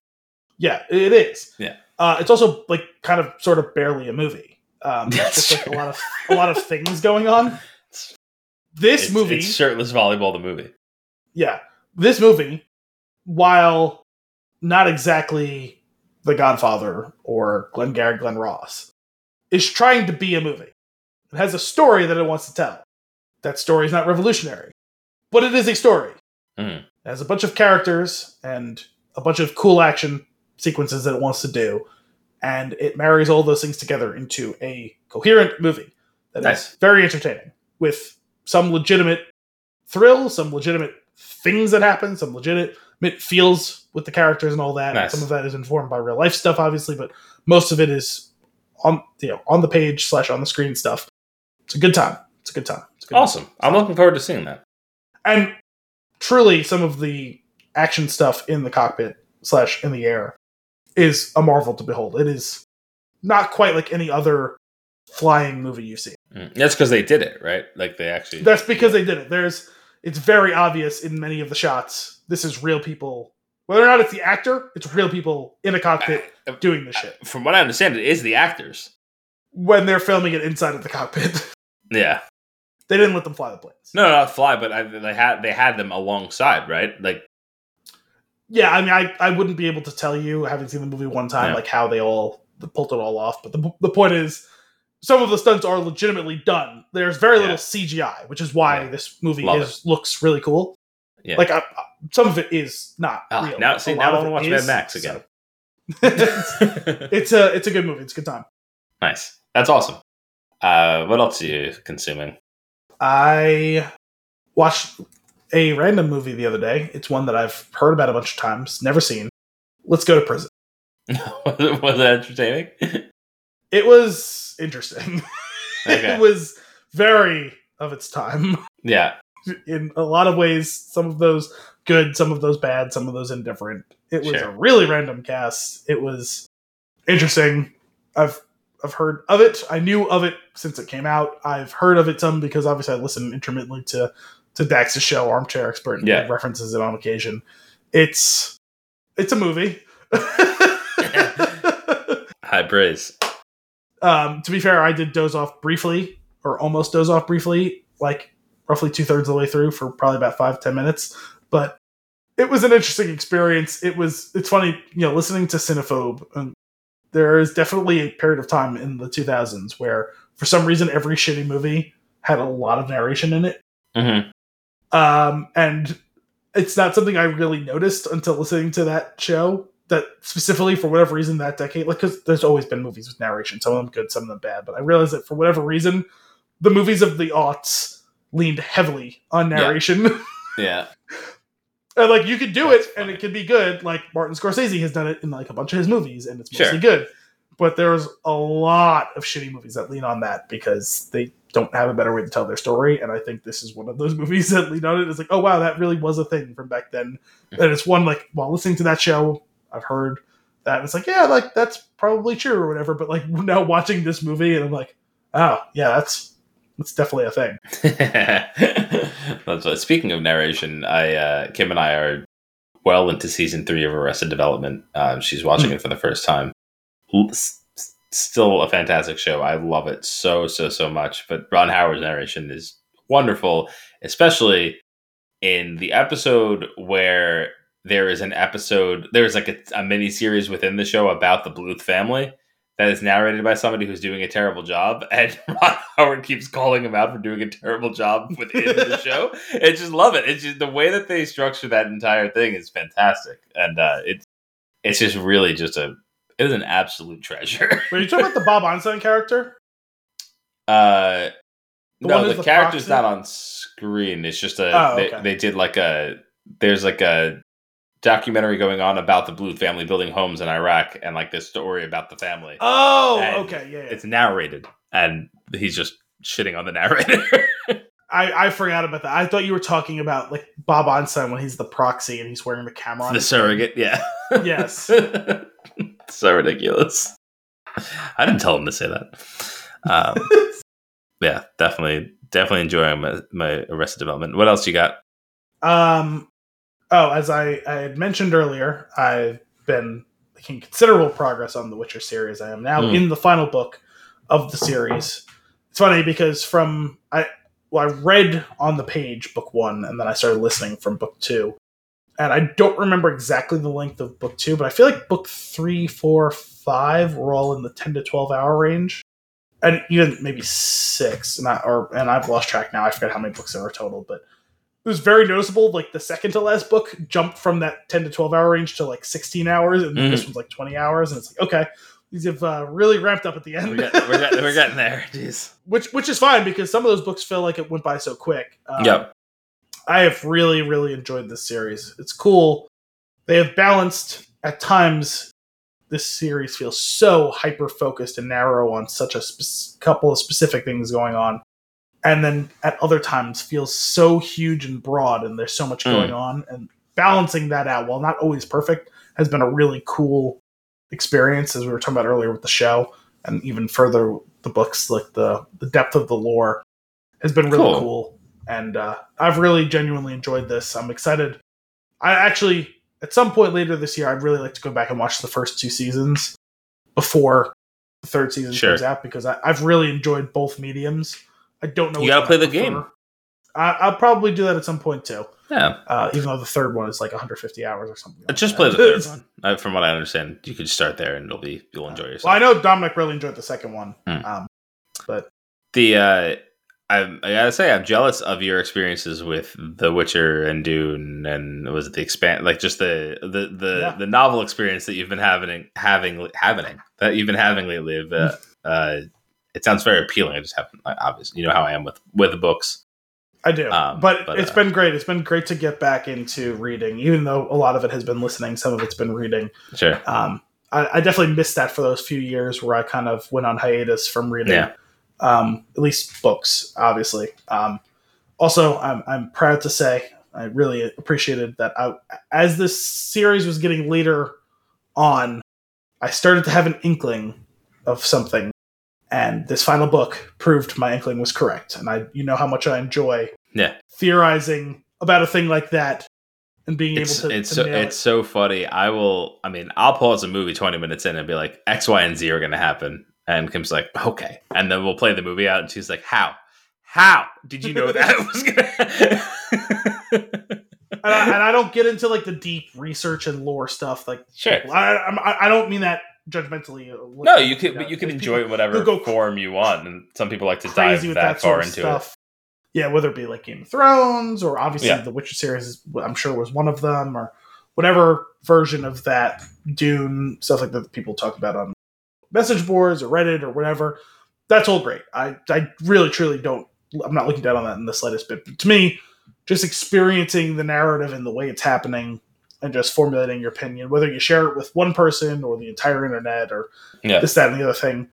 I don't necessarily need to get into like, for my own personal enjoyment, like the scholarliness of these are the 47 textual things that I've gone on to this and that. I'm gonna like big, like narrative stuff. It's just like I like to maybe find one or two things I think is just going to happen in broad strokes and figure it out. Or even there was just one specific thing that I had been kicking around in my brain for the last couple of books, and it came to be that I was right on that. I was like, you know what, that felt good. That I nailed that one. I don't want to say what it is because I don't know without having finished this book yet whether it's going to be a huge spoiler or just kind of a fun little thing. But either way, I thought it was kind of cool. Sweet. I'm glad you're enjoying it. Anything else? I did start sometime last week. I watched the first episode of the new season of What We Do in the Shadows. I didn't even realize it was out. Oh, no? No, I just lost track. Yeah, there's, I think, well, maybe it was today was the 4th episode came out, I think. What a treat! Yeah, so I watched the first one with Gianna. You know, me and her both watched. So we watched the first one the other day. They released like 2 episodes and then one. Okay. I think the 4th one was out today. So we watched the first one. It was entertaining. It's ridiculous as always. The Colin Robinson stuff / baby Colin Robinson stuff is hilarious. I bet. There is a particular moment. We get some. I will say they've been hinting at it with all the promotional stuff. So it's not too much of a spoiler to say. I wondered whether we were going to take some time to get our leads all back together, and it happens very quickly. So, which there's pros and cons to that. Like on the one hand, it feels like maybe they made a hard pivot from what they were planning at the end of last season, but on the other hand, they're so good together that I had been feeling some trepidation at the end of last season when they all split up. I was like, oh, how does this work out? I got a vibe from that they weren't certain of being picked up for a 3rd season upon shooting it. 4th, which is season. Crazy, right? That would be a thing because didn't they already renew it for another season? I don't know, but like it just seemed that way, right? Like the way that it ended, it could have been like I could see that being an ending, a weird ending to a great series. Like I don't know the other that just like tapers off. I also wonder whether there was some clunkiness with the handoff of Jermaine Clement no longer on the show anymore. Maybe. But I don't know because I think that happened before last season or it was during last season. I don't remember. But also there's a really funny as they all recount what happened in like the year that they were all separated or whatever. They when they get to Nandor's story, I don't want to spoil in the slightest bit. I'll just say it's the first time that this show has dipped into recent popular culture. And when I saw how they did it, I totally lost it. Because as soon as they started hinting at it, I was like, no fucking way. And then they, like, it was one of those ones where it's like, I figured it out, but it was like 2 seconds before it happened. And my God. Totally lost it. I was like, oh, that's funny. Like, they've obviously had a million, like, pop culture references, but, like, not something that, like, specifically real life, like, just happened. It was hysterical. I can't wait. As soon as you see it, you're going to know what I'm talking about. I'm sure you're going to have There's only a couple of things it could be, and I'm sure you're gonna have the Yeah. same reaction I did. Yeah, I'm excited. Oh my gosh, I have to watch that. I'm so pumped. What a treat to know that that's there. Anything else? I've just been going with Barry, but I still haven't Hmm. finished the season, even though the season's been done. I've been enjoying it. It's just I've been juggling a bunch of different shit because I've also been playing through Legendary Edition Mass Effect. I finally finished the first one the other day. Started up the second one, so that's good. We're got some good progress there, and I have the final episode of Severance to go. I was gonna try to watch it before we recorded tonight, and I just ran out of time, and I didn't want to start it and not finish it. Yeah. What a great, just so out of nowhere show that I just really enjoyed. It dipped back into the well over the past couple of weeks, and we watched Old School and like a few days later, Wedding Crashers, which is just a treat to rewatch those movies. It's a nice little double feature. Yeah, Wedding Crashers just holds up so well. The chemistry of every actor in that movie is unreal, and it's for a silly movie. It has no business having such a story that, like, the ridiculous story that it has, that is like so fleshed out and deep. I love it so much.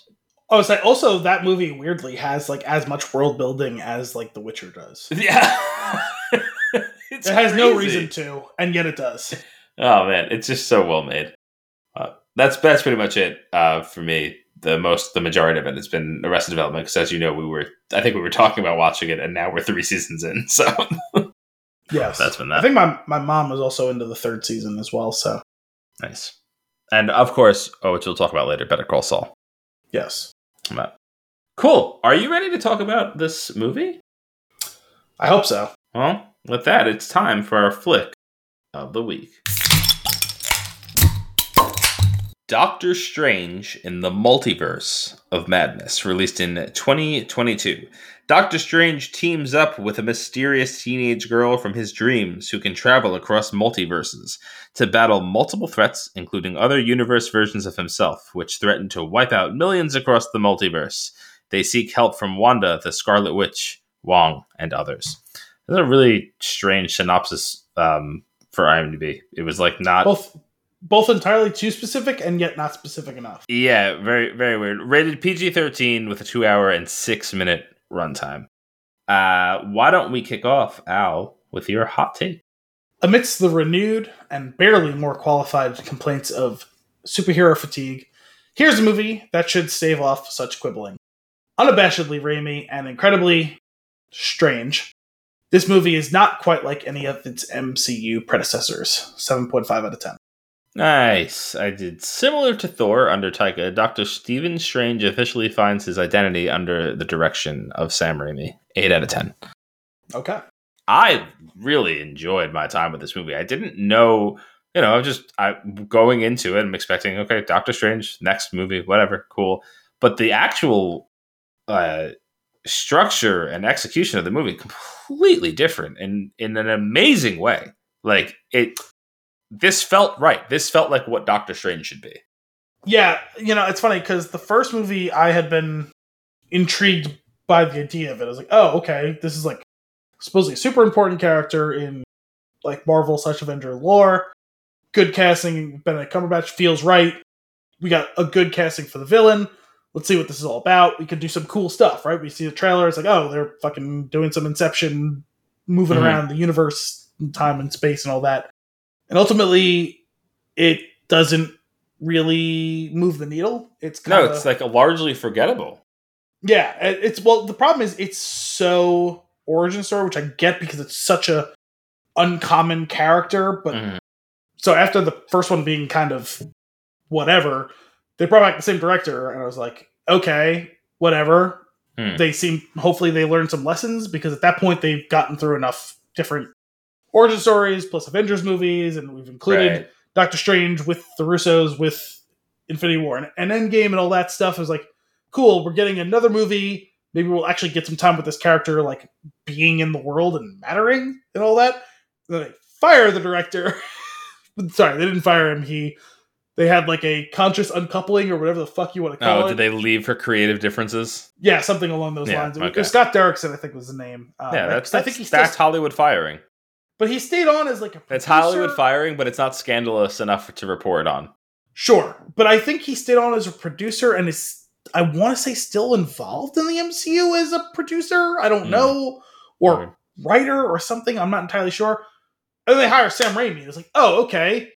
He did some really cool things with Spider-Man and then kind of lost the thread with Spider-Man 3. Some people love that movie. Some people hate that movie. I don't either, but it is a mess. The movie's a mess, whether you like it or dislike it. Regardless, there's meddling, right? Like, there's something, like, it doesn't seem like he fully had the helm of that movie. Which is weird, because you would think, considering the unmitigated success that was the first two, that you'd have less and less. Especially the second one, yeah. That's usually how that works. Weird. Is the more money you make and the more successful you are, the less meddling you get from the studio, not more.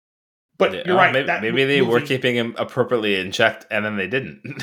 Who knows? I don't know, because it doesn't sound like he was happy with how that movie came out. I was gonna say, based on how this turned out, I'm gonna assume that it was meddling. Yeah, which is weird, because that's just like the reverse from how that normally goes. But regardless, he came on. I was like, okay, well, that's at least interesting, because the first movie is not super interesting, and like whether the movie was gonna be good or bad, it's like, okay, with Sam Raimi coming in, it's gonna probably be interesting. Yeah, and that's what this movie is. It's weird. Yeah, it's interesting, and when you have a character named Doctor Strange, who is we're using our made up names. Yes, who is a sorcerer, the supreme sorcerer, if you will. Not anymore. Sure, but that is historically his moniker, the Sorcerer Supreme. It should be the Sorcerer Supreme. That's you. It should be weird. It should be strange, and this movie is that. Not at every single second, but often enough to make it worth mentioning. Worth the right amount. Yeah, for the most part, I would say the right amount. And, like, you can obviously, and, like, see the Raimi inspiration in some of this stuff. There are some stuff that feels like it's straight up like, ooh, I could do Evil Dead with a budget and also a lot of cool toys to play with in the sandbox. And that's what he did. Well, I very much love seeing that, like, in the middle of the yeah, like, and which makes sense, and I actually really like that aspect of it, because, like, the idea to lean into that a little bit and give the helm to somebody who has that experience. You're dealing with the mystic, right? Which is, magic can be exciting and interesting, but also terrifying. And I like leveraging that aspect of it as far as telling the story. And I think he did a tremendous job at seeing all of that DNA from the I will say the first two Spider-Man movies that are coming here. Like, just the way that he shoots, the way that, you know, you lean in and focus on some of the more creepy and weird or outlandish or uncomfortable. It works so much better in a Doctor Strange movie than it does in a Spider-Man. I think that this movie is... Yeah, because there was really only like one... Off the top of my head, there's really only one scene or sequence I can think of in the whole trilogy of Spider-Man movies where he really let his Sam Raimi-ness come out. And Doc Ock on the operating table? Yes, on the operating table. Yeah. That's the only scene that really, truly feels like it's Raimi uncaged. For sure. Yeah. And I almost feel like they... he definitely pulled back a little bit on zooming in on screaming faces and really, really played that card well. Like, use it to better effect in this movie than maybe in some previous examples, which I thought was also cool. But it seemed very polished. It seemed like Sam Raimi, but very polished. Yes, which makes sense when you consider the type of budgets, and also now, like, because obviously the budgets of the Spider-Man movies were pretty impressive for the time, right?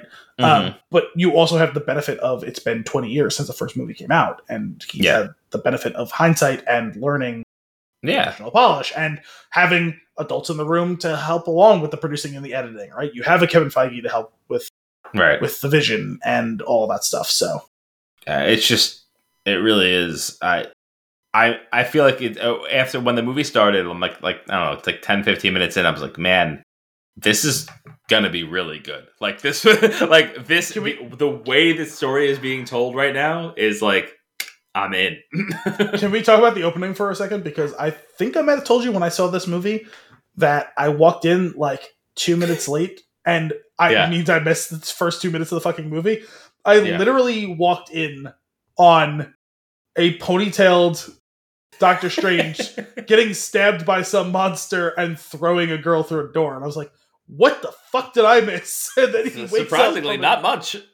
And yet, an awful lot, because I watched it again when I thought we were going to do this episode 3 weeks ago.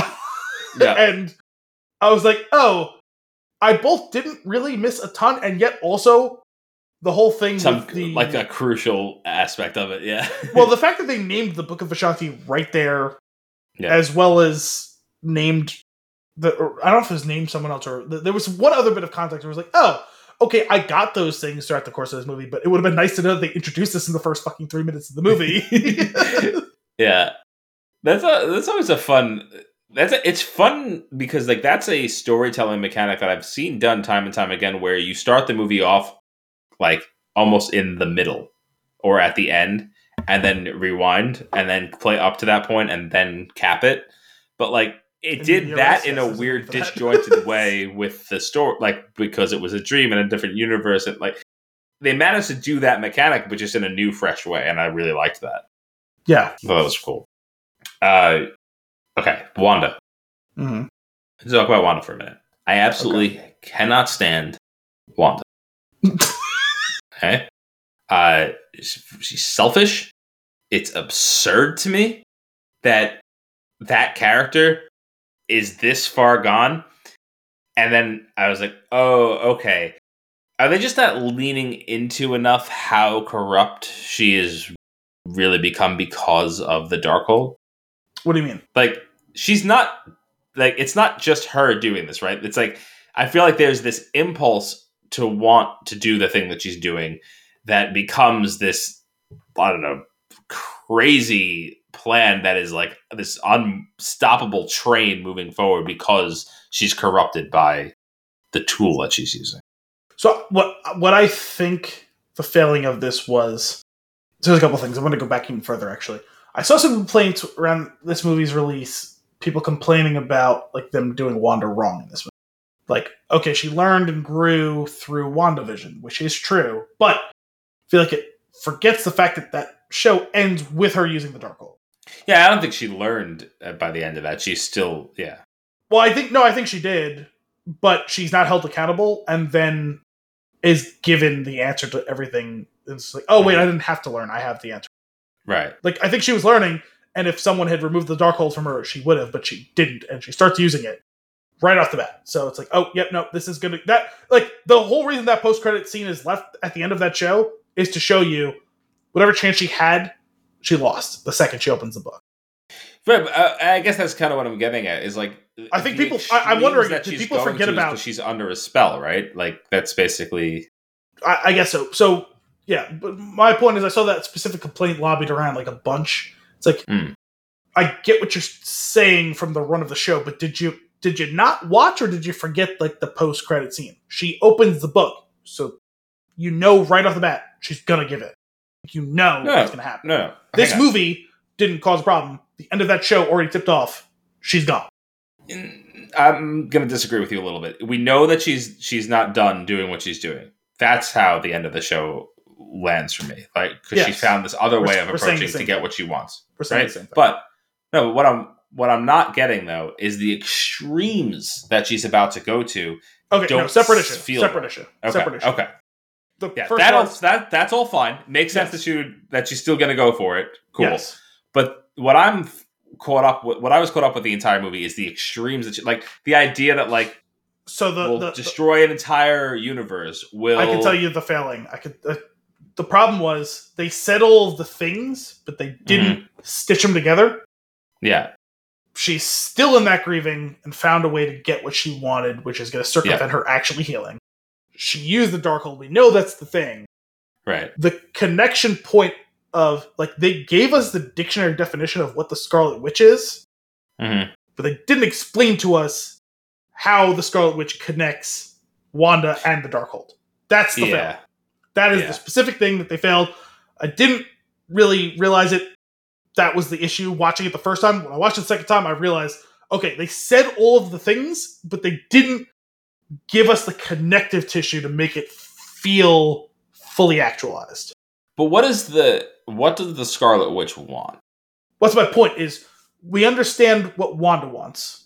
And we understand what the Darkhold is, and that the price that it pays is it corrupts you, right? It's the black magic, it's the thing, like, you know, like it's like the Little Mermaid, like signing the contract with Ursula, right? Like you pay the price greater than what you're willing to get, right? Mm-hmm. Or you're gonna sell your soul to do this thing, right? It's the contract with the devil. It's the contract that Captain Jack Sparrow made with Davy Jones. Like it's all those things. We've seen that a million different times. It's the deal with the devil. But how the deal with the devil that Wanda made actualizes as the Scarlet Witch, they never cemented what that is exactly. They just had a line in the movie where Wong says there's a prophecy that says that the Scarlet Witch is going to become all powerful and either control the world or destroy it. But they didn't explain how Wanda reading the Darkhold manifests the Scarlet Witch. They never explained that. And if you want to make some leaps, you can go with, okay, the Scarlet Witch wants America's powers so that she can easily move between multiverses and conquer them. Great, right? And then leverages Wanda's desires as the tool and vehicle to get what she wants. If that's the case, cool. But actually, that's not really. I think I have even like building on what you're saying. I have even like a better way that you could do it in a way that like it requires like one additional sentence of exposition. And what Wong is trying to explain all of that, all he has to say is something along the lines of the Scarlet Witch is this all-powerful magical entity that was trapped within the confines of the Darkhold. And when someone uses a spell from the Darkhold, it'll free that spirit to possess the person. Mm-hmm. Because then it's like, oh, she uses the Darkhold, then gives her spirit up to the Scarlet Witch. And this evil entity just wants to take control of the multiverse, right? Boom, done. Sure. But they didn't do that. They didn't do that, and then at the end, it's almost like the Scarlet Witch is just like some coincidental thing to what's going on.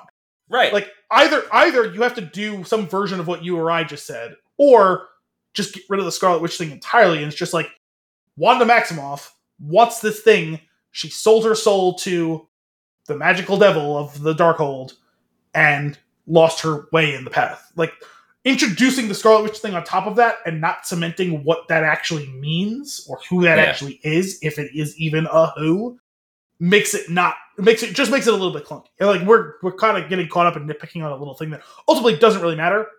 But my point is, like, why introduce it if it's not going to matter? Yeah. The reason why, because the movie still works even with that. You need your clunky. villain to have motivation, right? And her motivation, while I understand it, doesn't seem like she would go to the lengths that she went through. Well, it does if you sold your soul. If maybe then, right? But that leans more into what we were talking about of like, okay, the possession, like, is that the actual reason being is the going through that is what the Scarlet Witch actually wants, and she's using this thing and amplifying it so that it becomes like the reason why Wanda goes for it. But that whole piece of it is clunky, and even so, I still very much enjoy the movie. But I do think if you solve that though. Yeah. If you solve that, I do think this goes to a 9 or 10 territory. My issues with it aren't even like involving with that, because it ultimately doesn't matter, right? You could just ignore, as the viewer, you could just ignore the Scarlet Witch thing in the movie. It's still the same movie. I can't just ignore it, because the entire time, like, but why is she going to such great lengths? Like, she does know better. And also, this whole, like, I had it the worst out of everybody thing is bullshit. Like, I don't think that Wanda had it the worst. No, I mean, she probably does. It takes a long time for her to explain herself, but when she does, she's right? Because, like, Doctor Strange says something along the lines of, it was really tough knowing the sacrifice and how much it was going to hurt everyone. And she's like, no, I killed my husband. Mm-hmm. And then it was thrown back in my face as that didn't matter at all, but I was still left with the grief of having to do the thing. That will fuck you up, right? Like, that's like Doctor Strange made a sacrifice, but then got the payoff. She made the sacrifice and got laughed in her face. Mm-hmm. So that is worse. But what she's doing is so much worse. Oh, no, I'm not saying that justifies it, because of course it doesn't. But I feel like she would be able to reconcile with that, because she's done some, like... No, because that's all point. She never got to the healing phase. She went through the grief. Okay, WandaVision was about because her grief. she skipped over all the grief processing. maybe. Yes. I guess that's what irritates me is just from the outside. It's like, stop. Just stop. Yeah. That's why I feel like it does need a little bit more of a, like, I like the concept of, like, okay, this strong entity is going to really manipulate those feelings to use her as a vessel to do the thing. That I think is really cool and compelling and makes the villain interesting because it's a 2-part villain. Yeah. And it's obvious, but they didn't make it that Well, clear. like I said, I think either more or less. They did the worst possible thing where, like, they introduced... I say more because less would have annoyed me more. But I think it would have... Well, it would have been Spartan. It would have been functional. If it's just she used the book and the book corrupts you, it's like, okay, fine. Mm-hmm. Or there's this... Oh, I see what you mean. I thought when you say less, I thought you meant even, like, kind of skip the part of it actually manipulating you. But no, just the point of, like, why introduce the Scarlet Witch thing if you're not going to... Sure, yeah.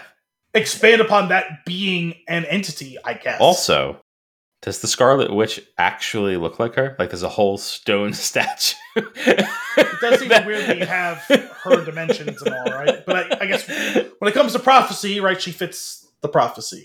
Sure. Which, again, unnecessarily convoluted. Like, it doesn't change the movie. It just makes it unnecessarily convoluted. Yeah, it's weird. It's just like there's also like this strange disconnect with the end of, like, okay, showing the kids being scared of her because that's not their mom, and, like, okay, now she finally gets it, and that's enough that she's able to break out of it and destroy the Darkhold temple thing. Well, I think it was one of those situations where someone can tell you. She have to see it. I think that was her rock bottom, right? Like, it's like, I think it kind of ended up being kind of a loose allegory for something like addiction, right? Where someone can tell you, you have an issue with drinking. No, I don't. Yes, you do. Mm-hmm. No, I don't. But then when you see how it affects the people you love, you're not told when you're shown, it's like, oh, fuck.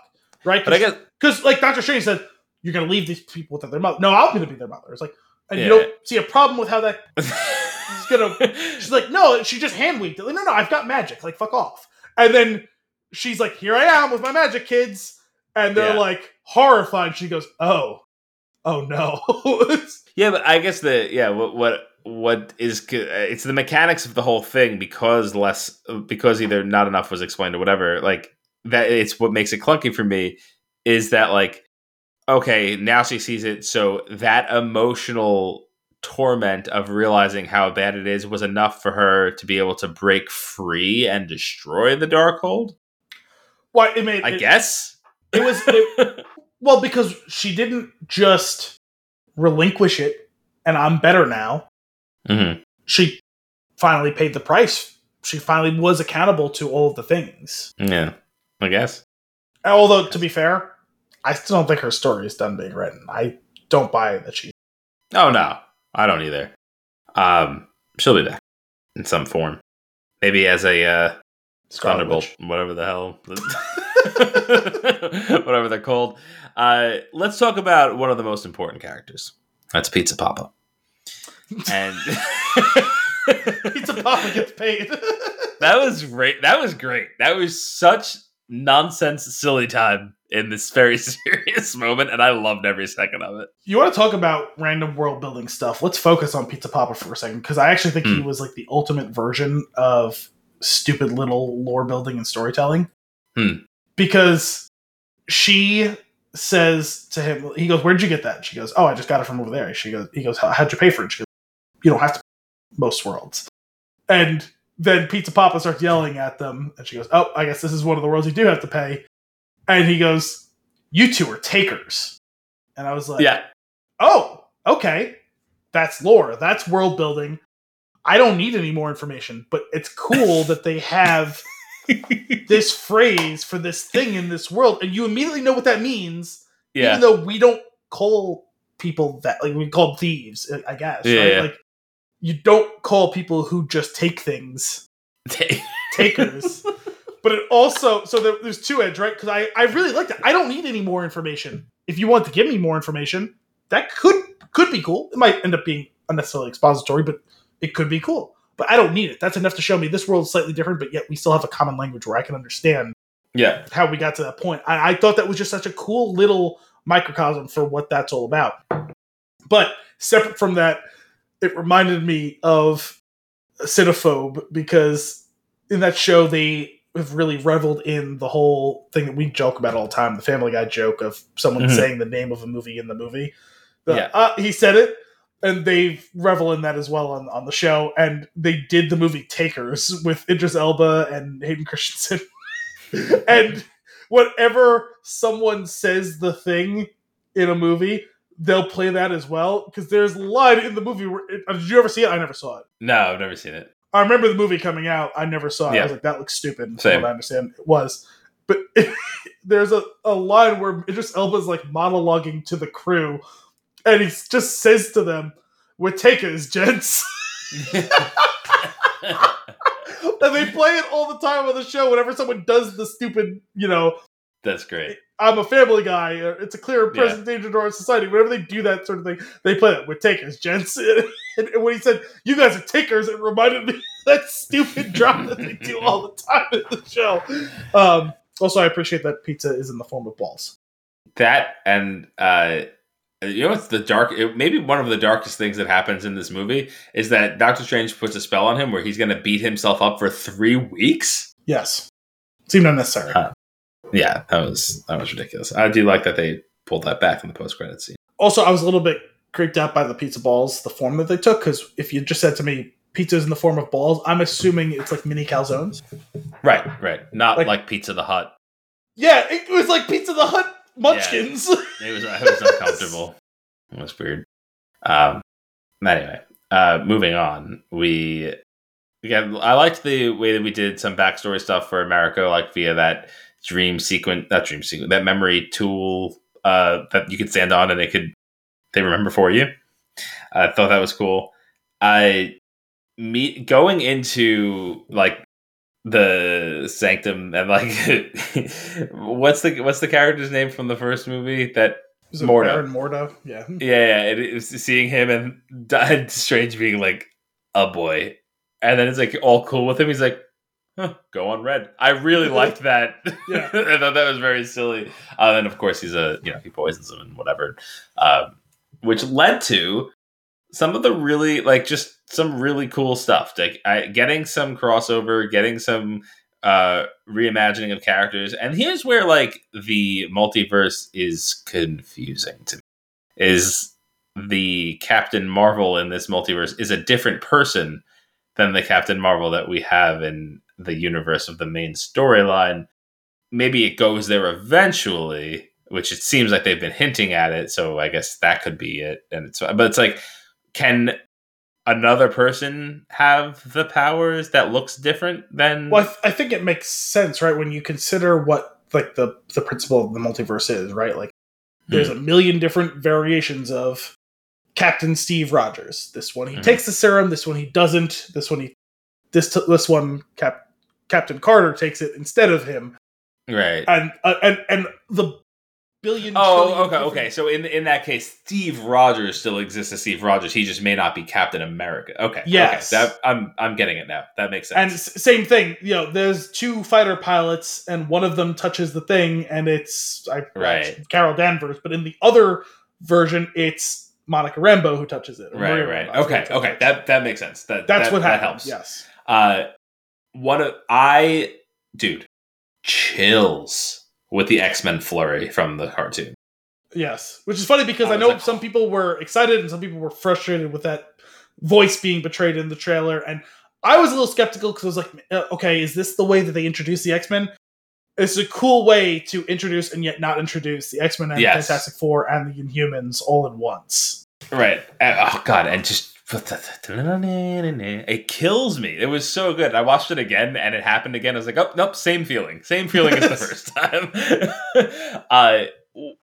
I do think what's interesting is the which is funny because John Krasinski. They could have done the music from the X-Men movies, but they chose the X-Men. No, yeah, and series. he was in like the cartoon car, just the live action version of it. Yes, but it was the live action Professor Xavier, not the animated one. Yeah, I did I think John Krasinski did a great job. There was like this like like he played the character with such this like incredibly heavy weight of knowing too much. Yes. And I really like that tormented superhero. I think that's a really cool concept, and he sold it in the 30 seconds of screen time that he had. Yeah, it was like Reed Richards always is put upon, whether it be because of his own foibles or because of knowing too much of everything else that's gone on around him. There's always something that's weighing him down, and he did a good job. That was crazy, but then to go from that, like introduce his characters, really cool, and then we're ultimately deciding that in the grand scheme of the MCU, that there is only one canonical universe, and that is the one where all of the characters that we've established come from. So all of these are expendable. We're going to kill every one of them, and in just spectacular fashion. And that was so dark when she's like, "Is their mother still alive?" Yes, good. There'll be someone to raise them. I was like, oh no. which is great because it's a great mic drop moment, but also it is true to the sliver of humanity that's left that you're asking, like, what happened? Why is she willing to go so far? She has maintained a pinky toe touching where she came from. Oh, what set me on this path is I have these children that realistically are hypothetical, but I manifested as being real, and their parents can't be with them, and I want nothing more than to be with them, and I have to kill you because you're standing in the way of me getting my children, but I am sympathetic to your children, so I'm going to kill you either way, but I'll feel 1% less worse the fact that they have a mother who's going to still be able to take care of them. There's a really simple solution to her entire problem, and that is that she can go find the 3D printed Vision and make the children of Theseus, and that's it. It's done.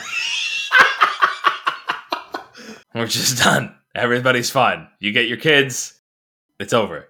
Well, that's the thing. There was multiple... You could choose your own adventure. There's multiple different ways they could have unraveled this. I think on the one hand, showing a version of her kids that seemed quite a lot like the version that she found in her hypothetical children that weren't actually real in this different universe. But you could have done this in a different way, I think, too, where they could have just been totally different from her own kids, and it's like, this isn't going to work quite how I want. Let's make this even darker. What if the reality that she infiltrated was also a WandaVision situation, and they weren't even real?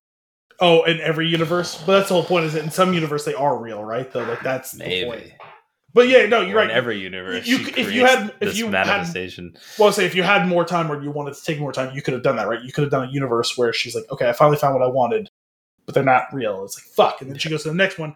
No, they aren't how I want them to be. Then she goes to the next one. Yeah. And that's the one where you get the ending that you ultimately get. It's like, okay, no matter how many different universes I choose, it's never going to work out. They're not actually my kids. There's a different Wanda's kids. Yeah. Also, like, talking about the different versions of the multiverse, I just remembered a joke I saw several weeks ago where there's a joke, I think it's the first time we see the kids, where they're talking about playing a video game, and it was a baseball video game, and they were both talking about how I think it was the 2003 Detroit Tigers are the best team ever, and that's funny because in real life, historically, it's one of the worst teams ever. So in this version of the multiverse, they went from being one of the worst teams ever to being one of the best teams ever. I think that was what I read, more or less. And it's like, oh yeah, like thinking back, like those early 2000s Tigers teams were dreadful. That's funny. Oh man, circling back to like the Illuminati, and just the brutal end that they all come to, especially. She cut Agent Carter in half. Which, like, that's the only way that can go, right? Like, I respect the shit out of the fact that she can do this all day, but, like, you can't against someone who is both super powerfully magical and also super evil now. But I think what really sold that moment and, like, the power of Wanda was that they wasted no time. They burned through every character really quickly in, like, spectacular fashion. And it was oh my god, this is heavy. I do love that Sam Raimi is like, yeah, I seen The Matrix, and that scene where he gets rid of his mouth is pretty cool, but what if I made it 100 times worse? Yeah, what if I just made it absolutely horrifying? Yes. What if I took that, which was already a horrifying scene, and make it 100 times worse. Yeah. Your brain is mush. And also, like, symbolically, it feels like the right end to another Anson Mount's Black Bolt character, because that show was always doomed to fail. It did fail. They bring him back for a swan song, and he still gets 1 line, and he still meets a dreadful end. Not that the character on screen made a dreadful end of the show, but the show lasted like I don't even know if it was a full season. So, that it was cool to bring him back, but man, for someone who's supposed to be so powerful to get absolutely dominated. Also, it was like the inverse of the Incredibles. Like, you caught me monologuing. Why would you let her know what your power is and how to defeat it? Like super powerfully magical. Oh, I just can't let you speak. That's easy enough. She snaps her fingers and he can't anymore. She just shredded up. Ribbons. Reed Richards. Cut him to ribbons. Literally. Ribbons. Like you said, Captain Carter gets sliced in half. But I appreciated that Captain Marvel actually held her own. Although I will she got say, crushed by a statue. That still feels like that shouldn't kill her. Yeah, I was confused by that too. But then Professor X just straight up gets his imaginary neck snapped, which, I guess Nightmare on Elm Street style matters. I was going to say, again, horrifying seeing the way it's done with like that cloud of red smoke and like the stop motion stuff. That's like, I know you don't usually love that sort of thing, but I thought it was very effective. It's okay. It's semi-fitting because like I feel like it was invented for the purpose of a witch, and they used it sparingly enough that it worked for me. But yeah, in that middle section of the movie, it straight up turns into an 80s style slasher. Which is like 80s style slasher with a dash of Terminator, and like that's cool because that is legitimately thrilling. Yep, that was good. And like her like covered in, I don't know, Ultron oil and like limping through as like the unstoppable horror for it was just great. Like, there's a perfect word that you only use it for that sort of thing. She shambled after them. She was a shambling eldritch horror. Speaking of shambling, they're shooting The Walking Dead near me, and it's like some spin-off series. And they feel like it's like the news headline was Route 35 closed due to zombies. Wait, is this the Rick and Michonne show? We never talked about that earlier. I don't know what it is. It's just whatever, some new Walking Dead property. Okay. So I just thought it was funny. A little tidbit. My only other like main thing that I want to touch on was I thought that musical fight with Doctor Strange and Doctor Strange Darkhold was really awesome. And yeah, that one's been super polarizing. People either loved or hated it. And I thought it was so cool. I don't understand hating it. Like I can understand if you kind of nothing it, I guess, but I don't understand why. Well, I don't know what's the dislike. I just thought that was amazing. That it was like corny or whatever, and it's like, no, like again, back to my point in like my hot take at the beginning. So many people complain about, all these superhero movies are the same thing. Where have you seen people fight with the power of music before in the MCU? Yeah, it is absurd. It is something I legitimately laughed when I was watching it. But in a good way. I didn't laugh at it. I laughed with it. I was like, that's totally out of left field. Why not? That's kind of cool. I love the way that it ends with the one single note from the harp turning into some sort of musical supernova, launching a bizarro Doctor Strange out the window and impaling him on a spike a la Mortal Kombat. Like, how ridiculous. And then the eye opening up, which was to get the close-up scream of Rachel McAdams. Which I'm glad that they finally gave her an opportunity to, like, do something in this movie. At first I was like, they got her for the wedding scene, and that's kind of fun, and she gets to throw a couple of jabs at her, and it's like, deeply underutilized character in the first one, and I get why they moved away from her, and I understand why she wouldn't. But then she's in this movie a decent amount, and she gets to play a couple of different versions of her own character. You know, because it's the multiverse, and I don't know. I thought it was kind of a cool bow. She doesn't likely return in any way, shape, or form beyond this movie, and she doesn't have to. I think it would be weird to have her return anymore, but I thought it put a nice bow on what could have been. Yeah, I agree. I will say, you mentioned she's played like a couple versions of herself. I've always liked Benedict Cumberbatch. I think he's a great actor. This, I feel like this really blew me away. The ability to play the same character with just very slight differences, but making that character somebody entirely different by just tweaking one aspect of, but playing them all like really well. And I was blown. Like it was like they're just subtle differences that completely change everything. And I mean, he's a really good actor. I was super impressed by it for this character. Yeah, he is Doctor Strange. Yeah, yeah. That's so cool. I also love his relationship with Wong. Yeah, and that he finally bows to him at the end. They are a perfect odd couple pairing. Yeah. It's funny because like they're not even frenemies. Like, and it's not even a love-hate relationship. It's very much like an older brother, younger brother type of thing, where like one of them needles the other one, and the other one gets a jab back occasionally, but you still kind of know it's mostly going one way or the other, and the guys kind of put upon, but like they still trust and love each other and have each other's back. I don't know. The two of them kind of make me grin, just their reactions together. Just something as stupid as when they sit down with America for the first time in the cafe, and he's needling him about the wedding and all that stuff. Wait, you don't speak Spanish? No. He barely speaks English. Yes, I do mind. Can you?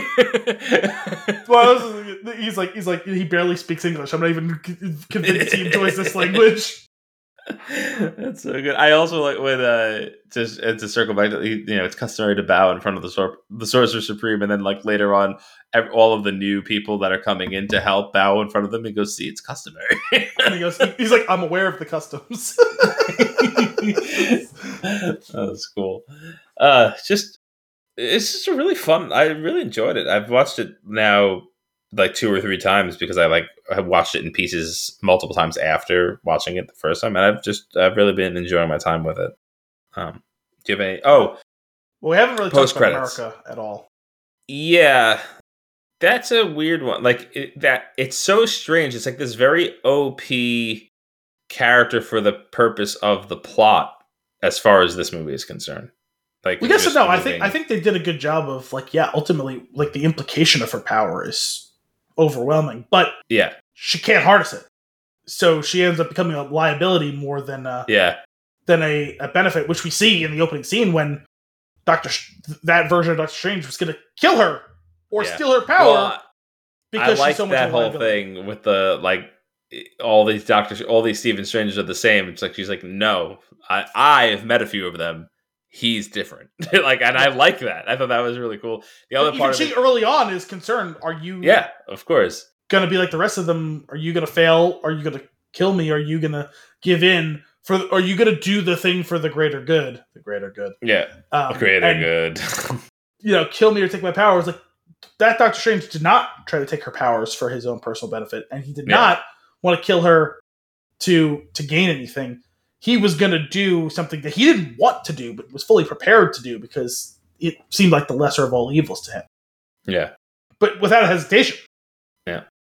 The one more thing with that character, that I liked that the way their relationship came together in the end. As Doctor Strange is leaving to go back to the Sanctum, and he is opening it up, and he's about to walk through, and she's like, "Oh, hold on one second." And she walks up to her, and he turns around, and she goes, "Sup?" And they just like kind of share a moment, and it's like really sweet because it reminds me of like in No Way Home, the way Doctor Strange, he feels bad for Peter because of all the crap that he's had to go through. So he like, I think we're past the point of calling me Doctor Strange. Yeah, all right, Steven. No, that didn't still feels weird.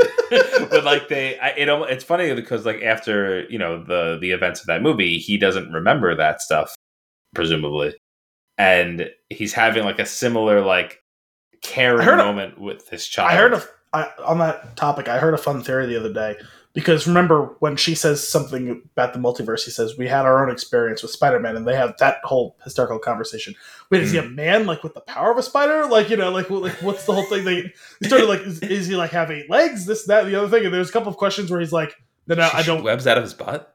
Yeah. God, I hope not. But maybe. Yes. But he's, by rights, he shouldn't remember who Spider-Man is. Right. The spell. So I saw a theory a few weeks ago on this, which if it's not canon, it probably should be. You remember when he's going to do that spell, Wong says, "Leave me out of this," and he disappears? And so the theory is when Doctor Strange did the spell, he left Wong out of it. And so I like that. At the end of it, Doctor Strange doesn't remember who Peter Parker or Spider-Man is, but Wong does, who can then inform him about what happened. I like that. Because I'm sure on the surface, that looks like it's a continuity error, but it's not through that one little loophole. Yeah. Well, I'm not overly concerned with the way that they talked about it, because it's not that they forgot about Spider-Man. It's they forgot about Peter, and the relationship that I was talking about was like the one that he had with Peter. But the whole point was that he doesn't. No one remembers. No one knows who Peter Parker is, and there is no Spider-Man. No. Yeah, because his own best friends nobody knows that Peter Parker is Spider-Man. Not that there's no Spider-Man, but no one knows who Peter Parker is. Yeah, but Spider-Man still exists, and they know, and they remember their interactions with him, I would imagine. I don't know if they left that. That's how I. Because remember, he like resets the whole character into a street level, friendly neighborhood Spider-Man. He does it from scratch. I'd have to rewatch the movie. I still haven't got to see it again since the first time seeing it. I thought the whole point was that no one remembers who he is. Period. I really enjoyed it too. I just haven't got a chance to sit down and watch it again. Man, now I want to rewatch that one. I guess the only other thing with with America is the power that she has that she doesn't. I don't know how to use it, and it's like at the end, after like 2 hours of chaos, he's like, "Yes, you do. You're right. I do." Why did you say that to begin with? Well, you had kind of sort of seen she was figuring it out, but she was so when she elbows the glass and it almost happened, and she goes, "Whoa." Yeah. Well, because she's kind of shell shocked. Like you can understand, like she doesn't want to use it because the first time she ever used it, she killed her parents, or so she thinks. Yeah. They're not dead. They're in the Paint universe. That was hysterical to me because that was a cool scene where they like jump. They're like skittering through the different universes, and there's one that's like very robotic and like were they existing within a computer chip? I want to say. I don't know. And there's this, that, and the other thing. They're underwater. This, and I was like. They go through the one. I was like, "Hang on a second, was that paint?" And then like they show up on like a normal-ish universe. It's like okay, they go on. And the scene cuts. They go on for like 5 more minutes, and they're just walking and talking. And Doctor Strange just goes, "Hang on a second, were we?" She goes, "Yes, paint." Yeah, you don't want to get caught in that universe. And I was like, "Oh my god, I was right. That was paint." That was good. I was like, again, like you want something different. Like this movie is giving you different. Like they're checking boxes, but like. There is not another movie that they have done, or DC has done that's anything like this movie. No, I really enjoyed it. There's we have 2 post-credit sequences. The first of which I had to look. I mean, I don't know anything about this character. Didn't recognize the character. I guess is Clea, the Charlize Theron character. Yeah. I guess we had. Was it 3 post-credit scenes? Was there one? No, so the scene where his third eye opens technically happens before the credits. Okay. It feels like a that with the rock music leading into it, like forming on his forehead, was really cool. Oh yeah, by the way, I meant to ask you about that. I forgot about it. Thank you for reminding me. There was a handful of times in this that they used some very pointy guitar, and it seems like you were okay with it in this one. You just didn't like it in Wonder Woman. It was the only song in Wonder Woman. And it was played over and over again for the 2-hour runtime of them. Anyway, I like the well enough in both movies. That's why. But this Clea character, when I didn't really know. I don't know the name of it until I looked it up afterwards. So like this is like a really cool sword thing where she like cut open like I don't know the dimension, which I thought was amazing. I liked. I was like, oh, that's cool. It looks kind of like a combination of what I remember from the first Doctor Strange movie and a little bit of like quantum realm-y inside of there. I wonder what that means. It's a thing from the first movie. Yeah, and then to find out that she's Dormammu's niece is interesting. Which is weird. How does he have such a humanoid? Yeah, niece that looks. I went. How is that? It's okay. That just moved on. What was that called? Was it the Shadow Realm or the Dark Realm or whatever the fuck? What was that called? I don't know. I think Shadow. Shadow sounds right. Shadow Realm, I feel like was something else. Is that from Yu-Gi-Oh? What do you even look up? Where does Dormammu live? Yes, actually, probably. Where does Dormammu live? What? What are Dormammu herpes? Okay, sorry. The Dark Dimension. The Dark Dimension. Okay. Yeah.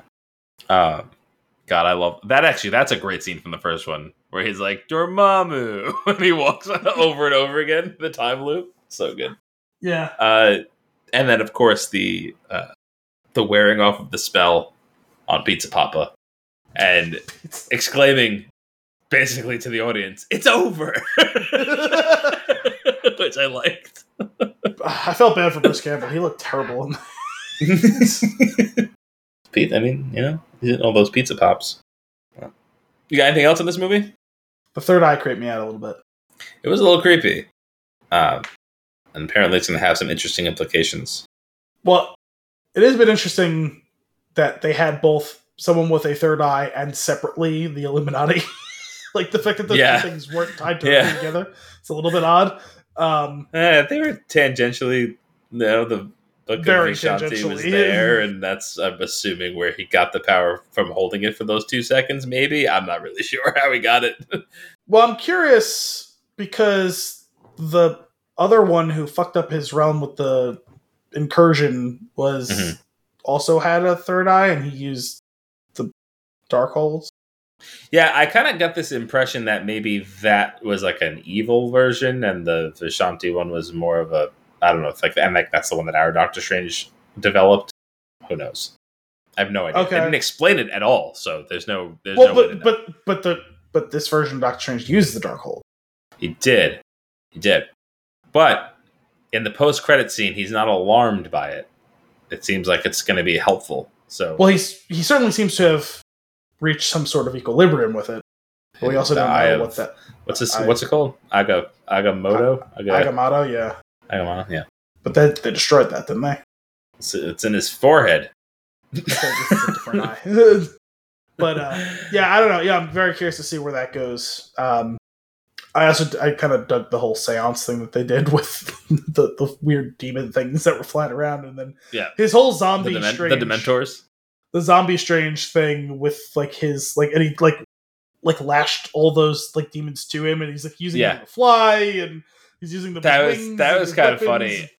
I liked that funny that little wink and a nod of like, who said they have to be alive? And you're like, oh god, what a setup! Buried that there earlier in the show. It's Chekhov's dead. It's a Chekhov's strange corpse. Also, that felt very inspired by Billy from Hocus Pocus. Yeah, that whole corpse sequence. Could not agree more.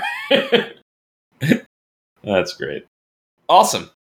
Well, that is all for this week's episode of Flicks in the Six. We hope you enjoyed it. As always, if you have a movie for us to review or nuggets for us to discuss, you can send those requests to flicksinthesix@thespintune.com.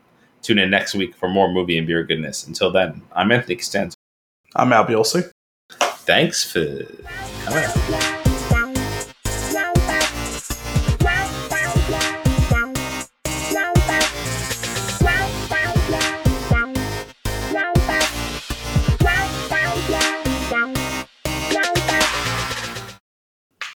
So, we're a handful of episodes into the final episodes of Better Call Saul. How many have you seen? Are you up to date?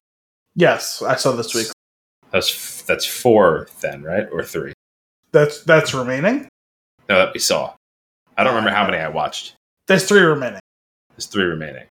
The last episode I can't remember if I watched 3 or 4 episodes. The last episode is the All Gene episode. Okay, yeah. That was, okay. So that's that I think was the... Yeah, don't ask me. I don't remember. Well, anyway. First off, what a way to kick it off.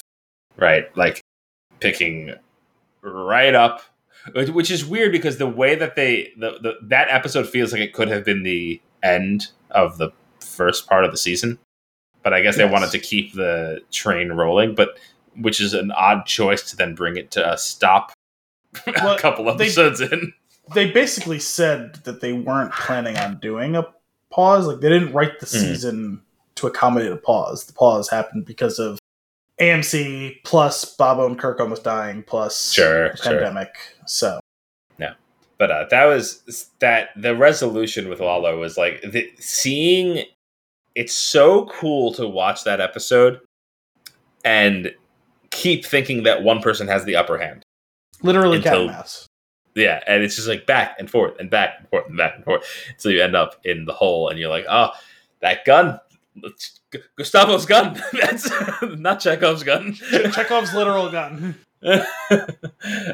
Which is, I mean, I knew it was coming, and like when he's outside the laundromat, I was like, you could see how the whole thing's going to play out, except for how's he going to get to the gun. And then like I thought it was really cool that like Lalo is so crazy and he likes the weird and interesting, that the reason that the plan works is because Gus leans into the theatrics of, bad mouthing the boss, and Lalo's eating it up, which gives him enough time to get into position and, blow the switch and find the gun. It's just like, it was so perfectly executed. And and also a complete mess, which is like to Mike's point when he's like, are you happy with how that went down? Because I'm not. Well, they got just about everything wrong, but still ended up with the result they wanted in the end. Mm-hmm. So yeah, and then within that episode, and then so that episode was great, and it was like the tie up of like everything with Lalo, and then moving on to the next one. I love getting that deeper peek into Mike's character, because he's such a tormented soul, and he's always like he's doing this work that is dangerous, almost as if like he's punishing himself because he like there's a guilt that he's alive and his son is not, and it's so interesting. And then to have him go and talk to Nacho's father, and pretend that it's one, out of respect, he like wants to let him know, to give the father some closure because his son died, right? And then to say that there's going to be, you don't have to worry about the Solomon because their time is coming, like there's justice will be served type of thing. And there's this amazing shot that they do where they put the camera dead center on the fence pole, and Nacho's dad is completely in the clear and Mike is behind the fence. And it's just this really amazing thing that the Nacho's father has already made peace with this. He knows, and he's freed by it. He's let it go. And Mike is just trapped in this cage that he cannot and will never escape. And I just think that was such a beautifully shot scene, and it blew me away. And I was just like, well, they reinforced it and hammered it home too, with him saying like, we're going to get justice. And he just scoffs at the idea of justice. Yeah. It was just it's so good. That was wild. And then it's still insane to me that she doesn't have an Emmy. Finally nominated. We totally missed on the whole Emmy thing because that was a few weeks ago. And I didn't even look at the nominees. She was finally nominated. Good. Well, thank God, because if not, that would have been a travesty, because that scene at the funeral where she just on the spot makes up this really compelling story that ties into the other experiences that she's going to get validation for. Like, I was like, oh, this is so dark and heavy. I came out of that scene just feeling so bad for Cliff Bain, because he's been dragged into this whole thing. Yeah. He still doesn't understand how, or even that he has been dragged into this whole thing. No, he's just been utterly perplexed this whole season. Like, my friend has just devolved into some sort of like cocaine snorting, prostitute banging psychopath who then just suddenly and unexpectedly killed himself. And also couldn't help. Have you ever seen any behavior like this? This isn't the time or place to talk about this. Yeah. Talk about, bad lying there, but yeah. You're also a lawyer. To stick with the whole AMC keeping it in the family thing, you never watched Mad Men, right? No. So I didn't realize that A Star Is Born had been remade multiple times. I didn't realize it was like an old movie. And one of the seasons, I don't think they were doing promotion for it, but they were talking about it and doing an ad for something else. And they talked about the scene where because I guess in every version of it, the guy dies slightly differently. Spoiler alert for all of the different versions of A Star Is Born. And one of them, he just walks into the ocean, and the staging of that scene perfectly mirrored the staging from that old version of A Star Is Born, which I thought was cool, because I never saw the movie, but I only know it through Mad Men, and both of them being on AMC. It felt kind of like intentional that should all be kind of like referential of each other. I don't know. Maybe I'm reading into it too much, but it just as soon as I saw it, it reminded me of that scene from Mad Men, which is funny because it's referencing a scene from something else entirely that's famous, if not more so. But yeah, just Cliff Main get dragged into all this, watch his old friend die, and then he gets caught in the middle of this whole argument. It's like he just wants this whole to be over with and done. I felt bad for him because he never did anything wrong by anyone, including Jimmy. He was so upset when Jimmy blows up that whole deal initially. It's like, what did I ever do to you? He didn't do anything. That was brutal. He had done even less to deserve that behavior than Chuck or Howard ever did. So, but I have a weird anecdote about watching this episode. So this was last Monday that episode aired, and there was a really, really bad thunderstorm that day, and it fucked up the recording. No. And so the show cut from 70% of the way through them trying to convince Howard's ex/widow, and it picked up 30 seconds from the end of their breakup. Oh my God. And I was like, you have got to be fucking kidding me. I just missed the most important scene in the whole goddamn show. Yeah. I was so mad. So I didn't even get to watch. I missed the court scene entirely. So I got the gist of what the breakup was all about. Yeah. But I didn't even understand the whole thing about her relinquishing her you had no idea what was going on. I was so confused by that scene. And that scene is so good, too, where she's just, care to explain why? No, Your Honor. Personal reasons? Health reasons? No, Your Honor. Would you like to discuss this in my chambers? I appreciate the concern, but no, Your Honor. And then the pushing and pushing and pushing, because I'm no longer an attorney. It was a painful scene to watch. Yeah. Painful to watch her lose everything. Yeah. But by choice, she's the only person who isn't forced to give up something that they want or care about or love. Everyone else has something taken away from them by force in this show and in the other show. Yeah. Whether it be by getting arrested, getting killed, getting sent into exile to save their skin, imprisoned by meth heads. Yeah. Every one of them loses what they craved or wanted by having it taken away. and very clearly in that scene, Jimmy, right? Because he's actually turning around. He's enjoying his life with Kim, and he doesn't really want to do the scam. He kind of just wants to live. And this sends him, the way that they do it quickly, where okay, now the next scene is Jimmy waking up on the spinning bed in his golden house with all this all the stuff around him. It's he fully becomes Saul. Jimmy is dead. And I think that's the moment that he becomes Saul, truly. Yeah, and it's so heavy and powerful and so well executed. And they're really just tremendous with this show. It's also cemented my to-date best prediction of all of it, that it was about her breaking bad, but she's just the only one who's able to see it and avoid it, right? Because that's what that admission is, right? She goes, I was afraid we were going to break up. I was afraid we were going to give up on the scam because I was having too much fun. And you could see the self-loathing in because I was having too much fun. And it's when you total it up, we're poison. So that was interesting. It was compelling. It was really, really strong stuff. And it ended up being a bit of a twist. We had to figure it was coming to an end, something like that, if it wasn't going to end in her death. And obviously with Lalo dying, we figured that her life was probably safe, short of her killing herself, maybe. Do you think that her story's over? No, God no. There's 3 more episodes. Okay. Yeah. So I am still curious to see where it rolls. I still think So it's funny. So many people read the end of this past episode. We've been asking about it for a couple of seasons when we're going to finally get some closure on the Jean storyline.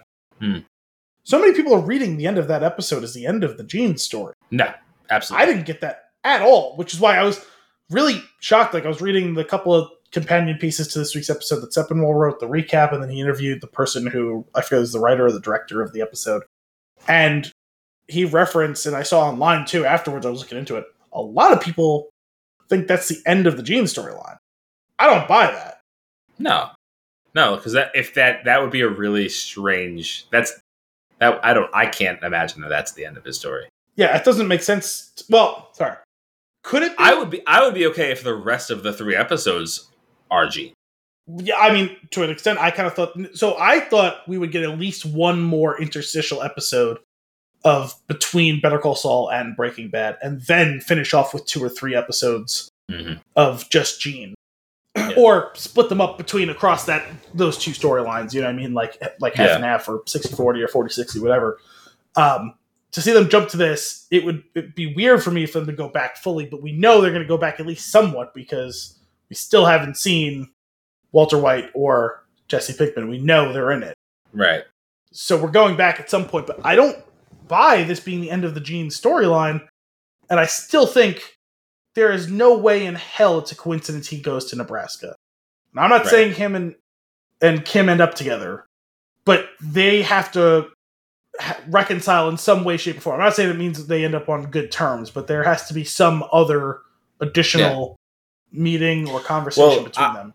I did like that. What this episode did was it made me come to terms with that. My theory of who this person was that figured out who Jean was in that like tease that we got in the previous Jean segments. I thought that it was going to be that Kim's been looking for him and has found him. And like, this is like a PI of some sort that she's using, but that's not at all what was going on. But it ended up being it was a really entertaining episode to watch him slip right back into his ways. That's the other thing about this episode. There's a lot of people, and I'm not saying it's a majority, complaining about this episode, calling it Better Call Saul's version of The Fly. That's wild to me. That's like, if this isn't your favorite episode, that's fine, but I don't see how this could be as polarizing. Like, The Fly didn't work for me, but I get why it worked for some people. Like, it's not like there's no merits to that episode. It just didn't quite work for me. This was a legitimately interesting and compelling episode that had real story and character implications and was not a slow episode either. No. So I don't understand. It was actually super intense. I was watching it through my fingers, especially with the whole like watching the security. When you finally see the heist actually go down, I couldn't take it. And the spectacular slip. Especially considering this show basically starting off with a guy named Slipping Jimmy, to see someone else do it unintentionally. Yeah. I also was wondering, I pictured a much darker end to that story. I thought, and they kind of played to it for a second, I thought that the plan was going to be for him to jump back in the box, and I thought he was going to die inside the box. Oh. Because he cracks his head, he gets up. Yeah, the way he stumbles struggling to later. Get the stuff in, and then when he gets all the stuff in the box, when he goes to step up away, he stumbles and almost falls again. Yeah. I thought the plan was going to be, since they're coming to pick up the box, he's just going to lay and hide in the box. They're going to pick up the box and he's going to leave. I didn't realize his plan was to go hide in the bathroom and all that overnight. I assumed he's going in that box and he dies inside the box. And whether they get the box out free and clean or not, I thought the point was it was going to end with them with a dead body. Yeah. And there's no coming back from that, you know? Mm-hmm. Oh, man. Yeah, that was wild. I'm eating this up. I'm so ready for the next episode. When it was over, I was like, nope, I need the next one. Gimme. But man, it's wild. It's coming to an end. It's so funny because I was like watching it, man. Like I've forgotten more about the show at this point because it's been on for so long.